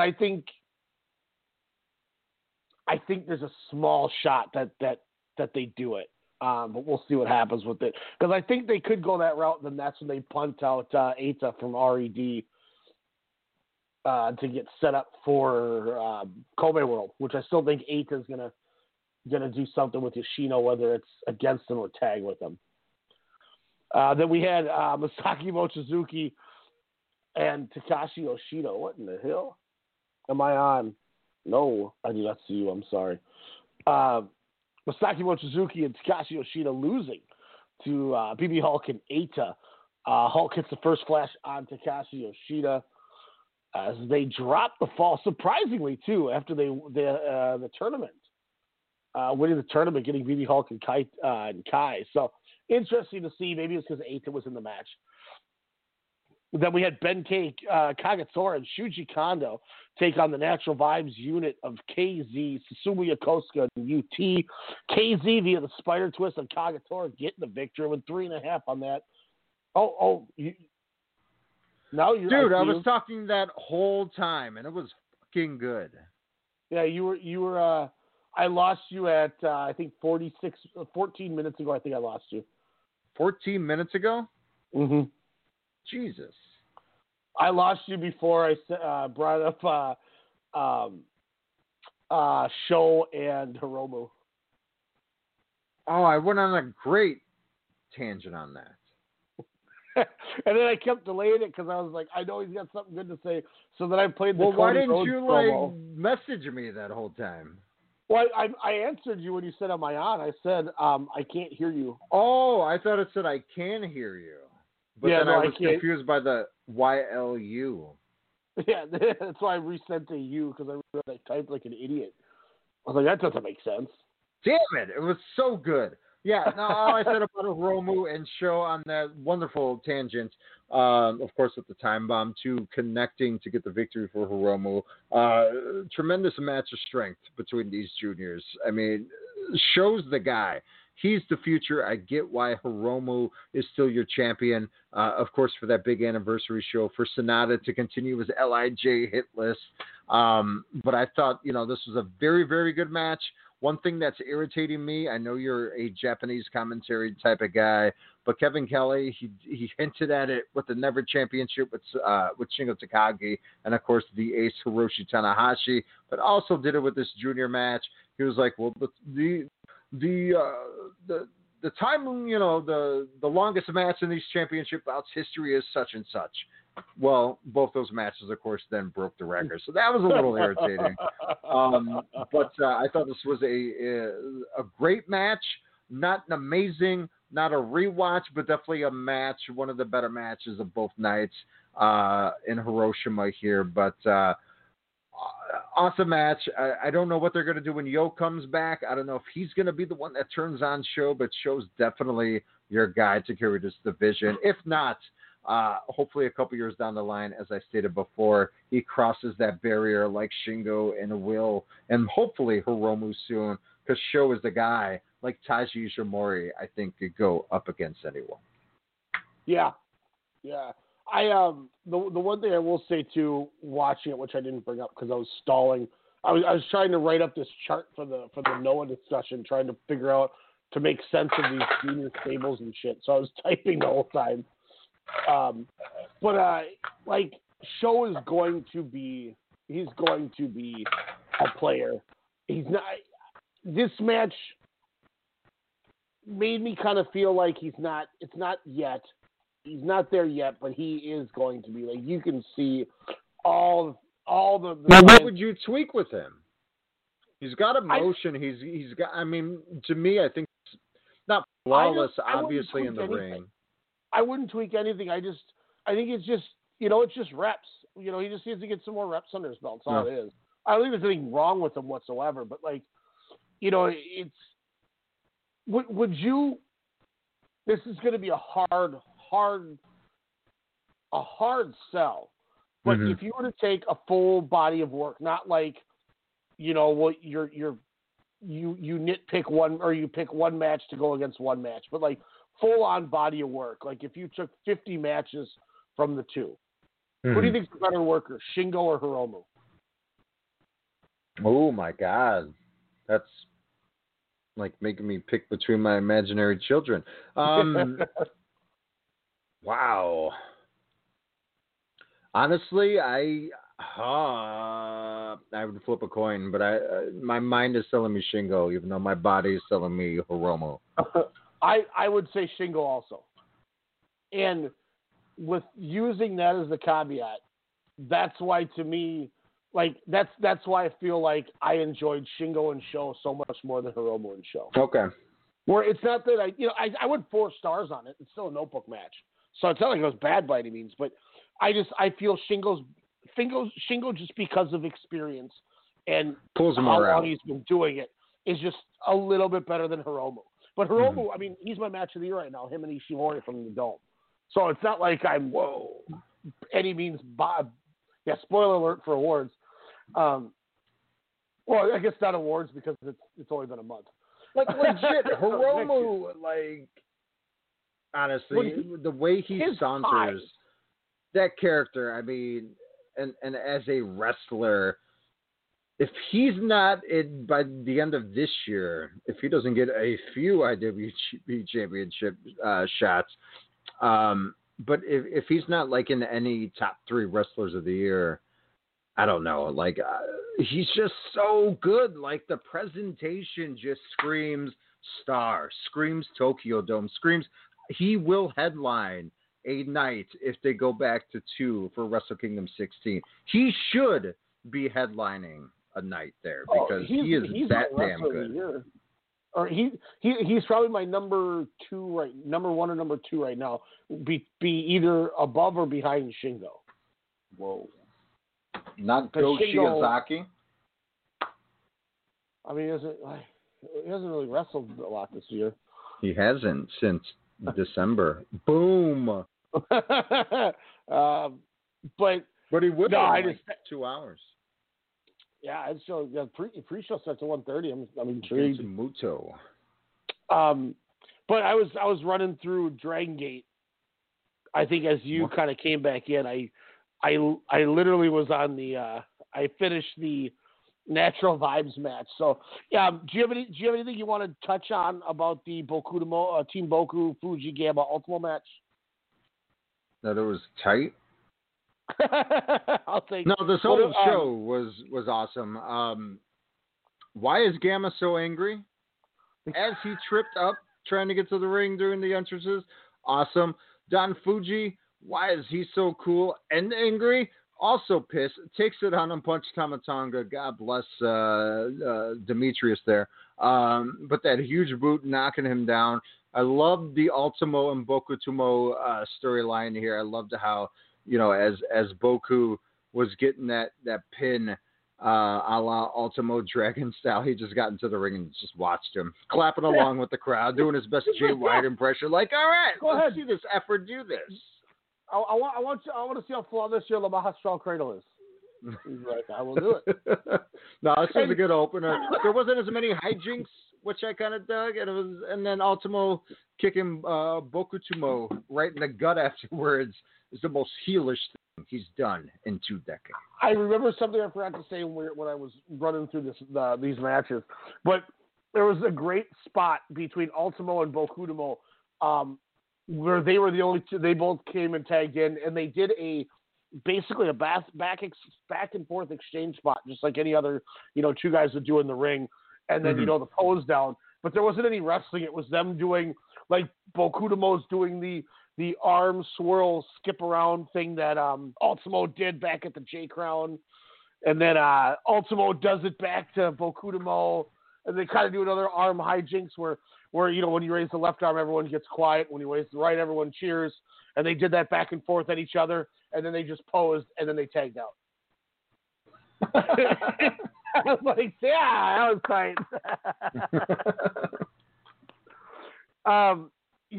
Shimizu. You kind of already talked about the next match earlier when you said Kenichi Arai is Choco Pro. What, Genki 2 belts? Make it a thing. Get it trending. Kaisuke, Okuda, Yosuke, Santa Maria, amazing tag team. Teabag alert with Santa Maria there. But that baller Okuda mask she was wearing during that entrance, tremendous. No, I thought this was a fun match. I love how Santa Maria was the hot tag. Of course, like I said, given that teabag special to Genki there, that Genki hitting that spike spinning DDT. But of course, the big spot was Genki throwing Yosuke Santa Maria into Okuda as they kiss. And then, of course, Okuda just gets the cross-arm breaker just all of a sudden, just right on, Arai. And then, of course, he's forced to tap there. So I kind of dig that team. Unfortunately, I don't think Okuda and Santa Maria will be teaming anytime soon, especially after this event here. But Io Watanabe. Yeah, that's what I didn't say earlier. I wanted to leave that for you. Yo, kicking him right in the dick, as Ryan would say, and then just leaves without saying a word. Tremendous. Yep, I'm next, bitch. I talked about the awesome 8-man tag, which, think about this too. You didn't even have Dragon Dia in the match, who arguably might be like the second best guy in that stable. Kota Minoru is pretty tight. And Jason Lee's really good. Jason Lee's tremendously improved. You're seeing Masquerade in these multi-man matches, and they don't even have on their team. And they're still doing great, I'm kind of mad at myself. I didn't realize that. Was he a part of the entrance at least? No. I don't know how long he's going to be out, but Dia hasn't been there, I think, since. I don't even know if he was at Final Gate. No, I think he was. I hope he doesn't have the COVID. But it makes sense why we haven't seen Dia Inferno, I think. True. Oh, yeah. That makes sense. Maybe he's selling that injury, or maybe he's helping out with the AEW Women's Eliminator Tournament. But, I tell you what. Or what if they fly him into MLW? Take on Leo Rush. Hip Hop Kakuta with Lee Minora and Estrella and those guys, like Hip Hop Kakuta's chemistry with, God, he's good. This kid is so good. There's a spot where he gets whipped into the corner, and he comes in and charges in the corner. When he goes to do the hip attack in the other corner, before he runs over, he chops Jason Lee back into the corner, like, no, get your ass back in there. And then he runs and charges and lays out Minora. He's good, man. Oh, yeah. Oh, for sure. But, so it's Kota Minoura and Jason Lee, but let's not forget about Kickboy himself, as that was one of the main focuses of the match. Ashita and Shun Skywalker. I loved how they just, went toe-to-toe, fist for fist, strike for strike. Of course, just to tease a little before their bout on March 7th. But I loved how Shun Skywalker just laughed off Ashita's challenges and comments right after the bout there. Ashita, man, with that sick ankle lock that goes into an STF. Take that, Jason Lee. Tapping all day. And then, like I said, I was surprised Hulk with the first flash beats Takashi Yoshida, even though they're getting the title shot because they won that tournament. Maybe it was just because Eita was in the match. I don't know, but wasn't expecting that. It was a whatever match, too. It just something felt off with Mochizuki, and I don't know what it was. I think that's what hurt it for me. He just didn't. Yeah, he just seemed like he didn't want to be there. To be honest with you, I don't know if that's the senpai gimmick or what. You know, he's supposed to be stoic and not give a shit, but yeah, it was. And I love me Cyber Kong. I love me Takashi Yoshida, man, like no other. Since he is my Dragongate doppelganger, especially on a good hair day. But yeah, I could see where you could see it was kind of off there. But how about BB Hulk countering that cyber bomb, by the way, just so Kai can come in and essentially knock Yoshida's ass down. But BB Hulk, man, since, joining RED, especially teaming with Kai, the Fountain of Youth, he's moving a lot better than even, I would say a year and a half ago, it seems like. So I'm glad to kind of see him having a little bit of fun, as well as Kai. Just healing it up. Take that, Austin Aries. Man, I'm watching. I'm looking at. I don't know how I ended up down this rabbit hole. Of what, Army Hammer stuff on Reddit? I was looking up some of these people, and the 2010 King of Trios tournament. It was the semifinals were the Colony Fire Ant, Soldier Ant, Green Ant, which I think is like Orange Cassidy, Drew Gulak, and somebody else. I can't remember who the other person was, but they wrestled Team Osaka Pro, which is Atsushi Katoge in NOAH, Daisuke Harada in NOAH, and Tadasuke. Oof. And then the other one, King of Trios semifinal match, Team Big Japan, which was Kankuro Hoshino, Yuji Okabayashi, and Daisuke Sakamoto, taking on the Brudenschaft des Cruz, whatever that is, Tursas, Aries, I don't know who are in those gimmicks, and Claudio Castagnoli. Wow, with hair? Yeah, and the match started with Sakamoto and Castagnoli working together. Jesus. Like, holy shit, I don't know how I got down that rabbit hole, but I'm glad I did. What's crazy is, like, he's so much bigger than Claudio, but yet Claudio's strength is probably on par. You're like, what? All about that lean. Oh, UT, by the way, I know you've been talking about him for a while, but he is dope. And that's all I got to say. Take that, Ben K, getting that spear duck from UT. Tight as hell in natural vibes. I was like, let's go get like 4 colors in his hair and shit. He's ducking a spear and then just doing a crazy suicide dive just to take out the rest of the Shuji Kanda and Kagetora, which F that guy. But UT, man. Man, I'm all about that. KZ, you know how I feel about KZ. That KZ time was pretty damn tremendous, even though he was gets deadlifted by Ben K, which again, another different look for Ben Kesey here. But black I'm all hair, for it. and he's like not tan. Clean shaven, like a jerk, looking all younger. Where's your tan? I didn't know it was him for the longest time. And if Eric Bischoff was kind of, behind Dragongate, we all know Ben K would be getting a push since it's not tan. Would he be Ben K Bischoff? Womp womp. Yeah, KZ with the spider twist on Kagetora to get the victory. And then we get Dragon Kid Yamato defeating RED members Kai and SB Kento in a shocking turn of events. Dragon Kid with the Bible on SB Kento. Yeah. I was shocked. Why is that? Shocked that they had Kento take a fall. Couldn't believe it. Oh. And then to be fair, though, wouldn't you count the DQ that happened early, like 4 minutes into the match?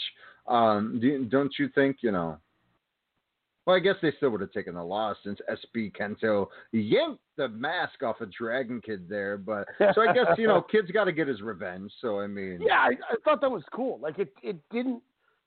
Is that his first Dragon Kid pinfall lost?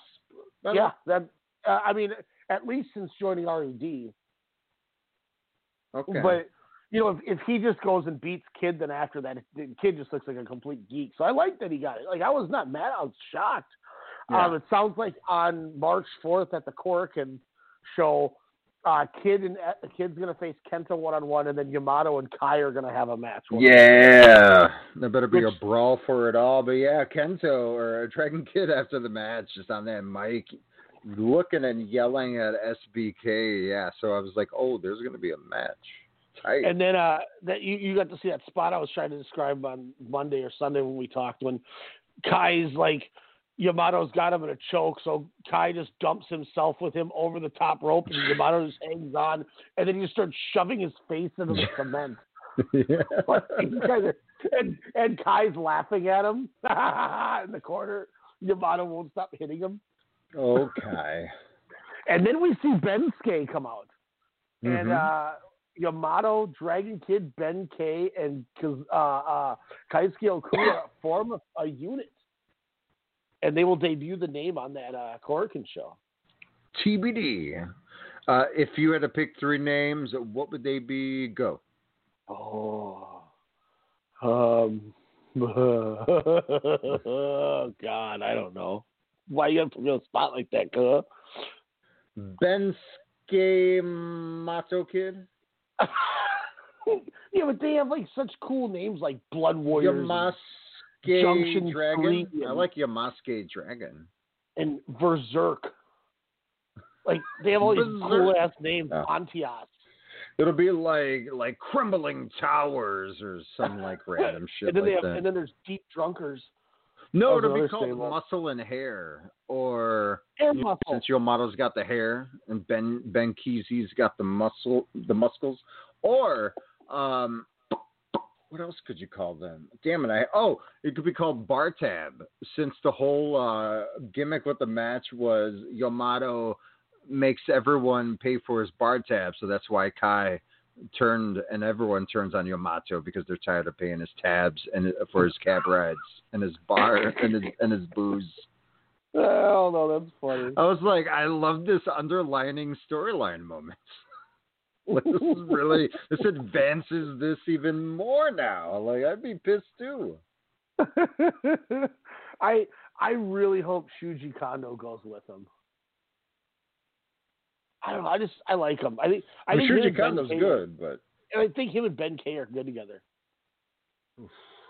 But like I had said, for anyone that was worried about that Shun Skywalker spot with Ben K just does whatever he wants already. He's out there just fucking. All right, we'll see ya. I'm fine. Okay. No, but they definitely some really, really great stuff. I'm happy you had me watch this show, even though it's primarily all tag matches. But again, just to kind of see the ragtag group of Dragon Gate wrestlers was tremendous to watch.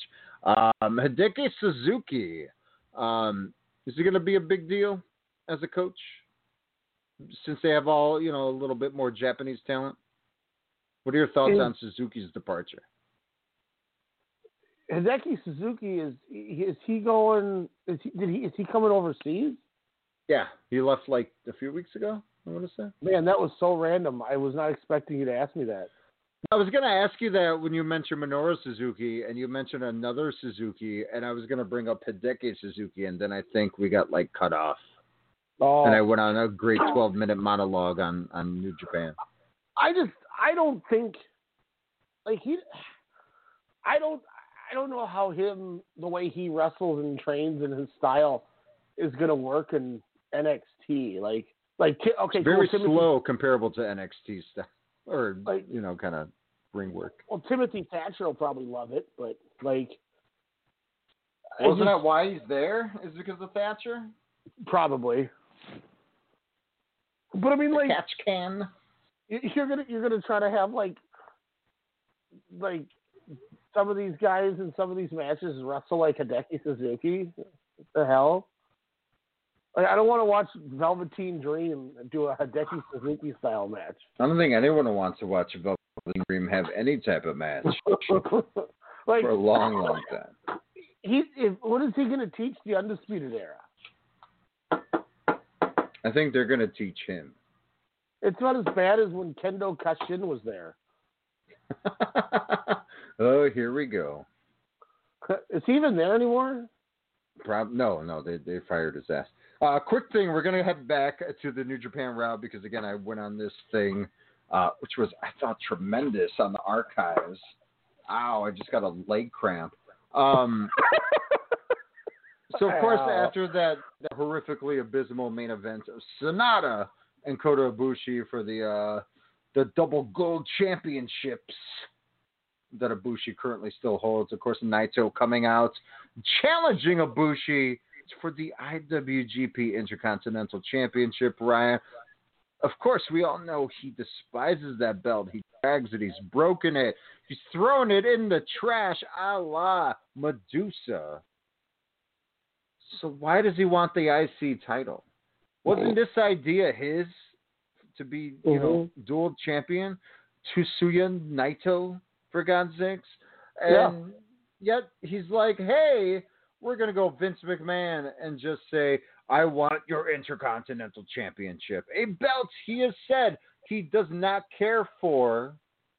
But are they just going to Shinsuke Nakamura him and say, you make this belt because we're never going to give you the IWGP Heavyweight Championship ever again? I'm happy as hell that they're going to hopefully split these titles Give up. it to Shingo. Yeah, that's part of my issue is give it to Ospreay. Not only does Naito come in now and look like a geek going, well, I don't even want the main one. I just want this one back. But now if he beats Ibushi, now you just had your champion, your IWGP Heavyweight Champion lose a title. Well, we know Ibushi's gonna lose. They literally just spoiled what's gonna happen. They should have just had him vacate, because now he's gonna look. Now it's like you already had Sonata kick out of 2 Kamigoys tonight or yesterday. Like, it's bad enough. Now, so you're already telling people that a simpleton like Sonata can kick out of that move. Mm-hmm. So now you're already telling me that move's not that effective.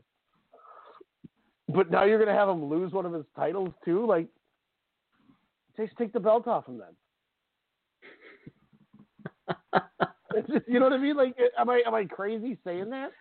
No, it's ridiculous. Like I said, even Ibushi looks bored. Hell, Ibushi was even a little boring during that main event against Sonata. I'd rather watch 7 Taichi matches than Sonata Ibushi yet again. Hell, I'd rather watch 5 Yoshihashi matches circa 2018 than watch another Naito Ibushi match where we already know the outcome of the IC title being dropped. I'm just... give it the show, for God's sakes, then. Well, you got to... I mean, let's be a little realistic. Like, I mean, he ain't even won the junior yet.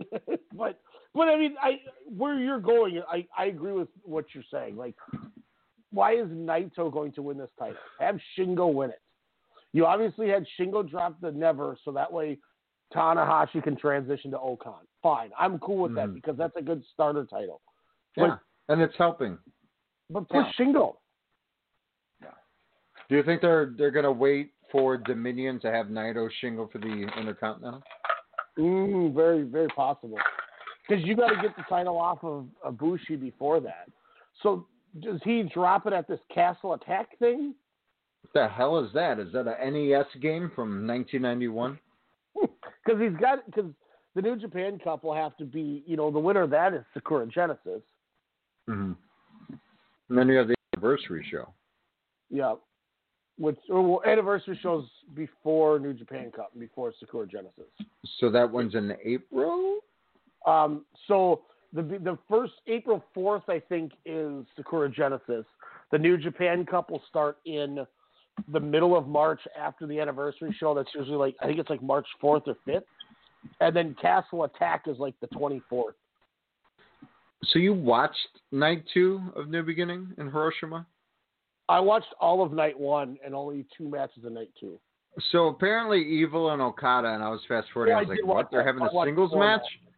And I was like, so 5 minutes? They had a tag match, and it ended in a DQ double countout thing because Evil choked out Okada with a chair on the floor, and then Evil and Okada had a one-on-one that went for like 4 or 5 minutes, and then Dick Togo came in with the Garroot wire and started choking out Okada, and yeah. New Japan Pro Wrestling Castle Attack, February 27th. The cards have been announced. Satoshi Kojima, Hiroshi Tenzan, and Hiroshi Tanahashi will battle the United Empire members Will Ospreay, Jeff Cobb, and Great Okan. I think you're right about that blood sport there. Which that could be a really damn good match, especially with the matches we had just last week between 4 of those gentlemen there. But of course, we got Yoshihashi taking on Tonga Loa, Hiroki Goto taking on Tama Tonga, King of Pro Wrestling 2021, Toriano defending that trophy against fan of Pro Wrestling Summit, Chase Owens. Yes, you can watch Ryan and Pro Wrestling Summit every Friday night. This Friday night, actually, 10 p.m. Central Standard Time. The S1 definitely in effect, a wonderful tournament that will lead into wonderful treasures and championships galore. Also, we have Jay White, the Switchblade, taking on, I was going to say Paulo Hero, but Big Tom Ishii, and of course, Kazuchika Okada taking on Evil. Wow. February 28th, back-to-back nights, Tenkozy, Kojima, and Tenzan teaming up to take on Jeff Cobb and Will Ospreay of the United Empire. Then, we'll have Chaos taking on Bullet Club. But, of course, 4 title matches on the second night of Castle Attack. Oh, yeah. What castle in Japan, for God's sakes? Tell me, Ryan, how many castles you saw in Japan? Gorillas of Destiny. 1. Whoa. And a defense tower. Is that what you told the ladies? No, I told them I met Masashi Takeda and Kento Miyahara. Whoa. And they just looked at me. And then they pointed to a vending machine where you could buy their stuff. Teachers had me do one of those dating app things, and I when I was like hammered, and I realized when I looked at it, I don't remember which one it was. It doesn't matter. But I have one of my pictures on there is me with Daisuke Sekimoto and Yuji Okabayashi. Man, they want those guys. I don't remember what I did. It was one of those. They're like, who's this gaijin all of a sudden? That's just tight. IWGP Tag Team Champions, Gorillas of Destiny, taking on Chaos members, looking to be Dos Belts, Yoshihashi, and Hiroki Goto. Never open weight championship matchup champion Hiroshi Tanahashi, the ace, will hopefully strum against his match against Great Okan. Of course, a rematch from Wrestle Kingdom 15. IWGP Junior Heavyweight Championship. What? I thought we were supposed to have a tag match beforehand. I think that's on the road too. Okay. Hiromu Takahashi was taking on El Phantasmo, which I cannot wait for that. And IWGP Intercontinental Championship. Kota Ibushi, Tetsuya Naito. 225 at the Road to Castle Attack will be the junior tag titles. Intercontinental Championship main events. Why does Road to Castle Attack also will have Yuto Nakashima making his debut as the newest young lion? He's 24 years old, has a background in MMA, judo, and jiu-jitsu, as well as water polo. He spent a year in the following dojo before it became New Japan New Zealand Dojo, and then entered the Noge Dojo in June of 2020. Why does he sound like he sounds like a Okuda ripoff? But he can't do any of those MMA moves. He's going to do like 5 moves. Yeah, this guy would like prosper if he was in Dragongate, but they would have been 5 years younger. Yeah. Take that, Harold Mage. How come the Castle Attack shows are like the sickest shows? Like I am jacked for Castle Attack. Whoa, I'm jacked for Tenkozy and the 6-man from night one with those guys. And then night one we get 5 singles matches. Yeah, that rules. And then night GOD 2 is single matches. 4 title matches. I'm all about LP, and that's going to be good. So as much now, I said this when it wasn't picking up your stuff. I think there's a shot that Phantasmo wins the title, so then they can have Hiromu chase him till next year's Dome because of how good of a heel Phantasmo is. Chase LP till the Dome? Yeah, Hiromu would chase. Why do we need Hiromu to win and chase another championship he's held many, many times? That makes no sense. Because I think that was the plan last year. Yeah, but Tanahashi said, "Hey, Hiromu Takahashi, I want you to face me for this." He issued a challenge to Hiromu on commentary. Well, I don't know why he issued a challenge to him because he ain't going to be champ after the 28th. Damn. But here's the positive. Okay, I most likely Hiromu's not losing, so that means at the anniversary show we're gonna get Kota Ibushi and Hiromu Takahashi. Even before you said what you were going to say about LP possibly winning, I thought about that in my mind, and I was going to bring that up to you. I was like, what if we get El Phantasmo and Kota Ibushi at the anniversary show? Because that would be good, too. Why not, A, but B, he just plays that scumbag heel so well, and Kota Ibushi is apparently a robot cyborg sent from the future now, since he displays no emotion, since he is a god. But I think that could, either way, it's going to be fantastic. Yeah. See what I did there? But but I think Hiromu is definitely the right one, especially since he didn't get his match with Naito at 2020's anniversary show. So I'm still bummed about, which I'm still excited that Pro Wrestling Tees sells that shirt. And I was like, I should buy this. The Hiromu Naito shirt, where it's like, it says versus and then it has like their statistics on the back because it was supposed to happen. Yup, that would be tight. Did you see the shirt on the New Japan website for the shirts that they're not selling on Pro Wrestling Tees yet? At least to my knowledge, it's on there. They have a Moxley Kenta shirt. Oh, those shirts. Yeah. So it's very similar to that. It says Mox versus GTS on the back of the shirt. Whoa. It looks really cool. Go sleep. Do you think it was a fair statement by Moxley to say that everybody has stolen from Kenta? Yeah. Kenta is Kenta's one of the best wrestlers that people don't realize is one of the best wrestlers. Even with purple hair. He's a shell of himself now. That's why I'm always like, I wish people would have seen how good he was in the early aughts, 15 years ago. He had a match, I think it was in New York or it was in Edison, New Jersey. When Ring of Honor was like 2004, 2008, when Ring of Honor was hot and they had everybody. And he had a match with Roderick Strong that, had they not botched the finish, might have been one of the greatest 10 matches I've ever seen in my entire life. Well, how did they botch the finish? Because the finish was to do a reverse go to sleep where he would go to sleep in the back of his head. Ooh. But they couldn't get it to work. Ooh. Yeah, I don't know how. Why would you even try to get that to work? So he tried it twice, and then after it didn't work, then he just picked him up and just murdered him with a normal one. But it's like Nate Robinson trying to kick a basketball and slam dunk it at the same time 80 times. Yeah, he's like, damn it. And when he went for it, everyone's like, oh, everybody knew what they were trying to do, too. Yeah. Oh, that's so but that sounds like an indie finish, though, where you're like, oh, this match is amazing, and then it's like a shite ending. You're like, oh.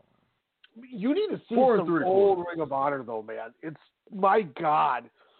Like when they had a Hernandez and Homicide? No, well, that was later Ring of Honor. I'm talking about some of these shows, some of these Ring of Honor shows are just that was a show? Like, wait, that happened? I wonder if I can find the actual card for this. Events database. Yeah, here we go. Okay. So this was from January 10th of 2005, or is it supposed to be October? October, sorry, this website's European. It was at the New Yorker Hotel Grand Ballroom. Okay, so Claudio Castagnoli defeats Colt Cabana. Okay. Christopher Daniels defeats Azriel and Matt Sydal in a three-way. Azriel, did he do anything else? He was Angel Dust, and he was in the whatever the hell those CK or whatever they were called. What the hell was that stable called? Special K. That's what he was in. So whatever. Sal Renal and Tony Mamaluke defeat B.J. Whitmer and Jimmy Jacobs for the tag titles. B.J. Whitmer. Nigel McGuinness who chastised Demetrius live? Yeah. I hate when they don't listen to us. Nigel McGuinness defeats Jay Lethal. Ooh, what? In a Jay special Lethal's been with the Ring of Honor that long, huh? Mm-hmm. Well, I suppose he was with TNA too. But. Special grudge match: Roderick Strong defeats Jimmy Rave. Ooh. Ricky Reyes, one half of the Havana Pitbulls, defeats Pele Primo in 47 seconds, which is just a squash, which is awesome. James Gibson, who was like arguably the wrestler of 2005, defeats Jimmy Yang in 16 minutes. Wait, the guy who chastised Kamikaze Klecker? Yep. And then Jack Evans defeats swear Sean Devari's on this card. Jack Evans defeats Homicide. And then in your main event, which has an average on cage match of 9.63 out of 10, Kenta Kobashi defeats Samoa Joe. What? That happened? Yeah. In Ring of Honor? Yeah. Did people know Kobashi or no? Oh, yeah. That place was nuts. Samoa Joe? Jesus Christ. Here's a random one I'm going to pull up here. Final Battle, December 27th, 2008, and then I'll stop ranting on this stuff. So your opening match was Claudio Castagnoli versus Kenny Omega. Wow, what? 4-quarter survival, Necro Butcher, Chris Hero, Jerry Lynn, and Rhett Titus. Nice. World Tag Team titles, Steen and Generico defend against Delirious and Jimmy Jacobs, the Age of the Fall. 6-man tag action with Brent Albright, Eric Stevens, and Roderick Strong against Sweet and Sour Incorporated, which was Go Shiozaki, Davey Richards, and Eddie Edwards. What the hell? Really? Then we had the Briscoes versus the Kensuke office, which was Kensuke Sasaki and Katsuhiko Nakajima. Jesus Christ. ROH World What title year was this? 08? Yep. ROH World title number 1 contendership, Austin Aries versus Tyler Black. Okay. ROH World title match, Nigel McGuinness defends the title against Naomichi Marufuji. Wow. And then in your main event, your wet dream back then? kind of. But then this happened. Fight Without Honor, your main event, Bryan Danielson versus Takeshi Morishima, where he broke Danielson's eye orbital. Mm-hmm. That card is incredible. Is that on the Ring of Honor app? Because I might have to Probably not. get that if all that shit, that era is on there. Fuck it. And who would have thunk 13 years later, Go Shiozaki would be defending the GHC Heavyweight Championship against Keiji Muto. Yeah, look at this. Okay. Oh, my God. Why didn't I go there? Chicago Ridge at Frontier Fieldhouse on November 22nd. Don't care about the dark match. Opening match, Steen and Generico defend the tag titles against the Briscoes. Wow. Mischief defends the Shimmer title against Sarah Del Rey. Delirious versus Rhett Titus. 4-way between Sami Callihan, Alex Payne, Silas Young, and Claudio Castagnoli. Wow. 6-man war of Ace Steel, Brent Albright, and Roderick Strong against Chris Hero, Davey Richards, and Go Shiozaki. What? An I Quit match with Austin Aries against Jimmy Jacobs. ROH World Title match, Nigel McGuinness versus Bryan Danielson. And then in the main event, Samoa Joe versus Tyler Black. So, like, when Nigel was obviously doing, like, what was he doing, 205? He was doing regular NXT for a minute. Do you think, like, him and Danielson just, like, bullshit and just talk about, you remember when we used to wrestle? Like, and, like, beat the shit out of each other? And, like, yeah, you remember you used to have hair twists? You know, Desmond Wolf? Like, remember that guy took your gimmick? What was his name? The Technical something? Oh, yeah, Ryan Cook. Yep. Between me and Zack Sabre Jr., we just stripped Nigel of everything he had. I mean, dude, it's just, like, these cards, like, Ring of Honor, and this isn't even, like, full-on primary. Like, there was other Ring of Honors that were just even, like, way better than this. Like, this was, yeah. That'd be a fun rabbit hole. Part of the reason this was before HDNet, and I think part of the reason too why you didn't know about a lot of this is this was about a year before I started at Toys R Us. Okay. So we wouldn't have talked, like, I wouldn't have been like, hey, you should check this out. No, but you probably had the DVDs. Yeah. Like the year after, you were probably like, look at my collection. I was like, wow, it's a lot of porn. World Tag Team title match, American Wolves versus Bryan Danielson, Tyler Black. 6-man tag. Wow, that's pretty cool, actually. Was this like Dickhead Danielson? Yes, this is probably bald, douchey. Roderick Strong versus toilet paper. Okay. Austin Aries, Kenny King, and Rhett Titus against El Generico Dos, which was Player Dos, or Stu Grayson, Kenny Omega, and Kevin Steen. What? I like how you just randomly, casually throw that out there. Oh, by the way. Yeah, Kenny Omega, Kevin Steen, and Stu Grayson from the Dark Order taking on the All Night Express, Kenny King, Rhett Titus, and Austin Aries. Oh, I bet this was tight. Necro Butcher versus Chris Hero. Dude, going back to that tag match, how many championships, like, to this day did those guys have? Over 20? Which guys? Like Generico and them? Yeah, the Danielson, the Omega, the Steen, and the other guy. Probably. So, I mean, had to have been. God. I'm just, like, going back looking at some of this stuff, and I'm like, you've got to be kidding me. How I have some of these. Like, we bitch and complain. Like, when Cesaro re-signed with the E, we're like, oh, why? You know, blah, blah, blah. But it's like they put in the work to get paid like $100, $200 at these early ROH shows, like you said, pre-HDNet, Sinclair TV. So, I mean, should we be more lenient and be like, dudes, make your 6 to 7 it's because figures? We're selfish. We're selfish because we want to see them what they used to do. And they did that to get to where they could comfortably make a living. And we want them, we want old 2008. Yeah, we want these 40-year-old dudes to keep beating the crap out of each other. Like, legit. Like, okay, look at this shit. Why are we like this, though? Why are we so jaded? Because we're selfish. It's true. So, September 20th, 2008, Glory by Honor 7 from Philadelphia. Jerry Lynn versus Kenny King. NWA World Heavyweight title match, Brent Albright versus Adam Pearce. FIP World Heavyweight title match. Your current champion of FIP at the time, Go Shiozaki, who came to the ring with Adam Pearce, Bobby Dempsey, Chris Hero, Eddie Edwards, Larry Sweetie, and Shane Hagedorn, took on Kevin Steen. What? What? Yeah, Shiozaki versus Steen. GHC Junior Heavyweight title defense is your GHC Junior champion, Bryan Danielson, defends it against Katsuhiko Nakajima. Eric Stevens versus Rhett Titus.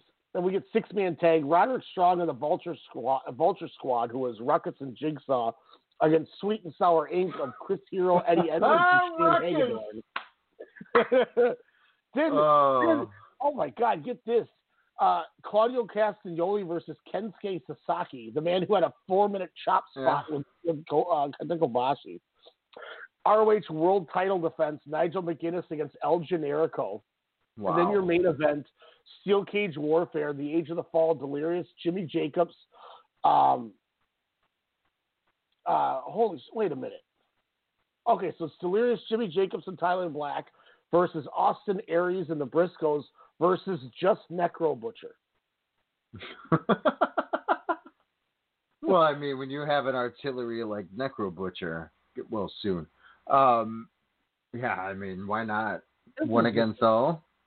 What? We should have a poll, and we should put some of these cards on or events and see whatever they vote on. Because I'm going to be straight up honest. I maybe have seen 1 or 2 matches, if not just a few snippets of like a Claudio Castagnoli match, like with him with hair.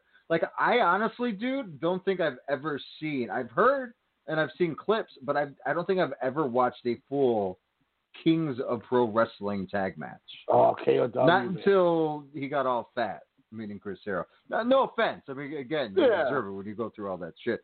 I mean, I'm fat. I get it. But, like, I've never seen them against, like, the Briscoes. I've never seen the Steen Generico feud, the lead up to them being tag champs, to Steen going, I've never seen any of that stuff. If you still are thinking about coming up for Mania, since they're doing the collective, we might need to just take a day to watch old ROH and just so you can watch it. Yeah. Like, you're gonna punch yourself for this one. So Chicago Ridge at the Frontier Fieldhouse, November 30th of 2007. Were you in Chicago then? No, I was in Minnesota. So opening match, like a year or like 7 months into Minnesota. Okay, so fairly new here. Yep. So 4 corner survival: Nigel McGuinness, Chris Hero, Claudio Castagnoli, and Naomichi Marufuji. What? That makes no sense how that exists on American soil, let alone Chicago. Then in one of the smallest venues, I might add. Yeah, and 1,200 fans there, it said. And then in a best of 3 series match between the Resilience and the No Remorse Corps, Rocky Romero versus Matt Cross, Austin Aries versus Davey Richards, and Roderick Strong versus Eric Stevens. Then we get the Ring of Honor World Title. Was that Damian Sandow? Who's Eric Stevens? Eric Stevens he doesn't really wrestle anymore, but he was awesome. He was a big boy. He was Who would you compare? Oh, he was a big dude. Okay. He's like Elgin. Oh, okay. Then we get Ring of Honor World Title match: Takashi Morishima defending against Bryan Danielson. And then in the main event, ROH World Tag Team Title Ladder Warfare: the Briscoes defending the titles against Steen Generico. Man, I feel so uneducated again. Dude, this is just Ring of Honor. Like, that's the crazy part. Like, I'm, kind of obviously still, I didn't even watch that era of Puro, obviously, since I just got into it like 6 years ago. But it baffles me so much I've missed because I was a Vince McMahon loyalist, which, what the hell? Man, I'm just like looking at some of these cards just blow my mind. Me and Dave were like, "Did you see that John Cena guy? Yeah." Oh no, like I said, no, I was already in Minnesota, so I was like alone, just watching Lost, getting into that. Oh, I did go to this. So St. Paul, April 27th, 2007. The opener was the Minnesota Home Wrecking Crew, Lacey and Rain, against the Dangerous Angels, Allison Danger and Sarah Del Rey. Then in a do-or-die match, we had Michael Elgin versus Rhett Titus. What's a do-or-die match? Like, do you just listen to random do-or-die songs throughout? It was a tryout. And I remember screaming at Elgin the whole time how I hate you, you're a piece of shit, you screwed Brian Klecker over, I hope you die, like, all these just horrific things in him, because that's when he worked at IW and they screwed Brian and Venom out of the tag titles. because they went to the promoter and like, you should have us win. And so then Elgin and this guy named Ash won the titles. Oh, but was Nate Newman there with you? Since he always posts his Michael Elgin. He was there, but he wasn't F Michael Elgin yet. But I believe he was in the building. But then we did get to see the F Michael Elgin as Jimmy Rave made his return and smoked Elgin with like running knees to the head. So that was great. Ooh. Then we got this Hoss fight: B.J. Whitmer versus Shingo Takagi. That ruled. Shingo hit him with a Uranagi off the top rope. Off the top? Then we had a Ultimate Endurance match. The Briscoes defended the tag titles against Gran Akuma and Hollow Wicked, Jigsaw and Quackenbush, and Mitch Franklin and Pelly Primo, where Jigsaw was legit knocked out. Then we had a Anything Goes tag team match between Brent Albright and Adam Pearce against Colt Cabana and Homicide. Four-quarter survival with Rocky Romero, Delirious, Jack Evans, Eric Stevens. Your semi-main event FIP World Heavyweight title match, Roderick Strong defending against Christopher Daniels. And then the main event, Takeshi Morishima defending against Austin Aries. So what was the FIT championship? FIP was Florida Impact Pro or something like that. They were like kind of like Evolve was with like Shimmer and things like that. So they were just kind of working together. Okay. And you were there for that show, huh? Mm-hmm. Wow. That's pretty cool. Man. Was Mania 2006 in Chicago? 22, yes. Yes, it was. Man, they ran... that was the Chicago street fight with Homicide versus Colt Cabana in the main event, when Homicide poured bleach down Cabana's throat. Oh, wow. What? And then in his also, hometown, no less. ROH World Title, Bryan Danielson versus Lance Storm. That happened. What? And then it was ROH Tag Titles, Generation X, Aries and Strong, defended against Blood Generation, Shima and Naruki Doi. And then it was four-quarter survival, Chris Daniels, Jimmy Yang, Samoa Joe, and AJ Styles. You could have seen that one. Six-man tag match, the Embassy, Alex Shelley and Jimmy Rave and Masato Yoshino took on Dufixer, Dragon Kid, Genki Horiguchi, and Ryo Saito. Wow. And this was 06? Yeah. And then it was Delirious versus Ricky Reyes, and then the opener was Ace Steel, Jack Evans, Jimmy Jacobs, Matt Sydal, Jake Christ, and Dave Christ in a six-man. And then, and Claudio was in a dark match, too. You could have seen that in Chicago. Danielson and Lance Storm. Ugh, man. Instead I just saw RVD winning a Money in the Bank briefcase. Jesus. What a dumb mistake I made. The night before that was the Blood Generation Dufixer six-man that I originally sent you on the, here's 5 matches to watch. That was the six-man with Shima, Yoshino, and Doi against Kid, Horiguchi, and Saito. That show also had Bryan Danielson and Roderick Strong. That's pretty good. Wow. Yeah, I mean, there was... And Roderick Strong, crazy enough, looks exactly the same. If not younger now, but his, 9 o'clock shadow is just there all the time. But and that was your 24 minutes of random... That was your flashback machine when Alex is off the air for 19 minutes. All right, Akitoshi Saito versus Kinya Okada. Who do you got? No, I'm just kidding. Hey, look, this is a good card, man. Back I to would love it if Budokan, Kinya Okada would beat him, but I don't think it'll happen. I went through and I made a graph to make sense of everything, and I think I got it kind of.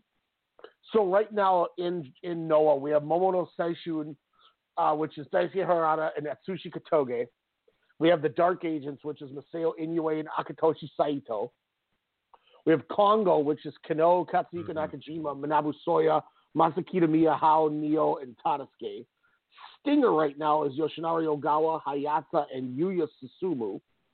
The M's Alliance consists of Keiji Muto, Masaki Mochizuki, Masakatsu Funaki, who was wrestling Kano tonight. It's going to rule. Yuko Miyamoto, Masato Tanaka, and Jirina Matsui, who's the female commentator. Sugeragun. Oh, and also Masahiro Chono. Sugeragun is ridiculous. Okay, this is Sugera Group. Agreed. Takashi Sugera, Kazushi Sakuraba, Kusanari Murakami, Hideki Suzuki, Kazuyuki Fujita, El Hijo del Dr. Wagner Jr., Rene Dupree, Nosawa Rongai, Ikuto Hidaka, and Kendo Kashin. Which then I believe Nosawa Rongai is in a spin-off of Tokyo Gurentai with Kotaro Suzuki, who now is with them after leaving Stinger. And then Yuya Susumu, who was that Oriente guy, joined Stinger. And then there's another guy with Tokyo Gurentai, and I don't know who the hell his name is, so I just put question mark. And then it's full throttle is Yohei, Hajime Ohara, and Seiki Yoshioka. Yohei. Which then you got like Kinya Okada, as we mentioned, hanging around. Daiki Inaba kicking it in there. You got Maybach Taniguchi and Mohamed Yone is in the mix there somewhere. You got Kiyomiya and Yoshiki Inamura there. You got, and obviously Go Shiozaki. So kind of where Noah is sitting right now. But, dude, I mean, 9 matches on this show. This should be fun. It's going to be a long show. Probably go 4 hours at least. It's going to be a good show, though. And it'll help me kind of get back on track with Noah, with, you know, some of the undercard there. Like I said, I got 2 days. Going to split it. We'll probably come back on Saturday, guys, since I'll be home alone, apparently. But I also might be on a business dinner, TBD. But we'll do a quick Noah 212 preview, if not come back next week. But before we leave, Ryan, I got the biggest question of the early morning here. Who is the biggest slut in professional wrestling? Hell, Impuro Risu. The biggest slut? The biggest slut. Jun Akiyama, Shima, or of course, everyone's favorite dad, who's not Minoru Suzuki. God, why can't I find his name? Mochizuki. Masaki Mochizuki. Since, you know, they are in like 9 different companies, it seems like, since, you know, like 2019. Well, and don't forget, Shima and them are over in Bodyguard's company. But that's what I'm saying. Like, they just like boom, boom, boom, just hitting every company and saying, hey, maybe I'll see you later. Maybe I won't. I'm going to be with this new one, with my side company. I'll go Shima. It's because he wants that almighty yen, right? Yeah, that man was. No, I forgot. I was like, oh yeah, Marufuji and Akiyama. I was like, damn, Akiyama has just been in like 9, or not 9, but obviously 3 companies, you know, within the last year, you know, just alone, like steadily. I mean, obviously this is probably like a one-off for the time, but it's funny. I just saw Akiyama. Of course, you're gonna have, you know, Masaki Mochizuki, since he leads one of the greatest dojos in all of wrestling and MMA. Especially with the, you know, Yakuza. But I will say, yeah, I'm sorry. I'm going to have to go Jun Akiyama, especially what he's doing with the Takashita over in DDT. Yeah, but he left All Japan. So it's not like he's back in All Japan. Yeah, but he was like with them booking for like years. And then he's like, you know what? I'm going to go do this.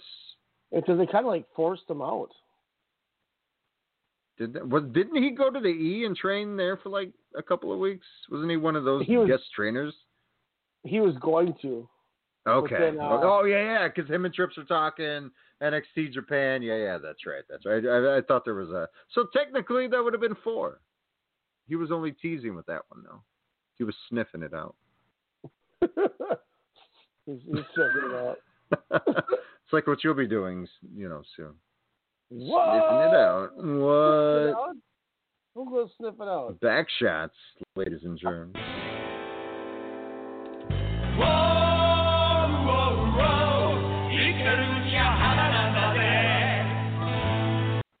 That's what we're doing. I could see that like playing in your mind, like, you know, in a couple of months you bring a new lady back to the crib. And then, you know, you're just chilling on the couch, and then all of a sudden that song just pops up in your head, and you're like, yes, I will make the move. And then somehow you get like that Don King-esque type hair in real time. You're like, what? So a BEMA, it's a BEMA pay-per-view for the NOAH show. Willie Abima. Do I have enough fight credits to order it on Fight?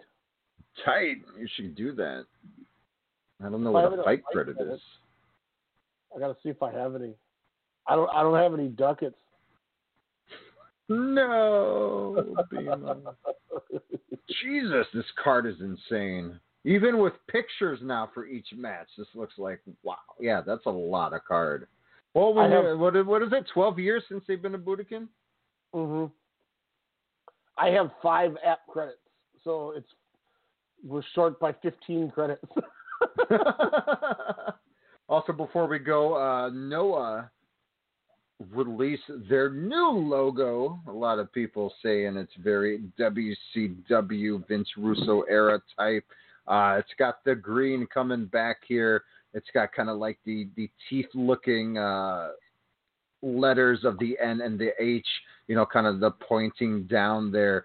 What do you think? It's kind of like a Wrestle Universe logo, DDT type with the ring, just pro wrestling, and then NOAH in all green letters underneath. What are your thoughts on the new gimmick? Well, that was tight how you texted me as I sent you a message.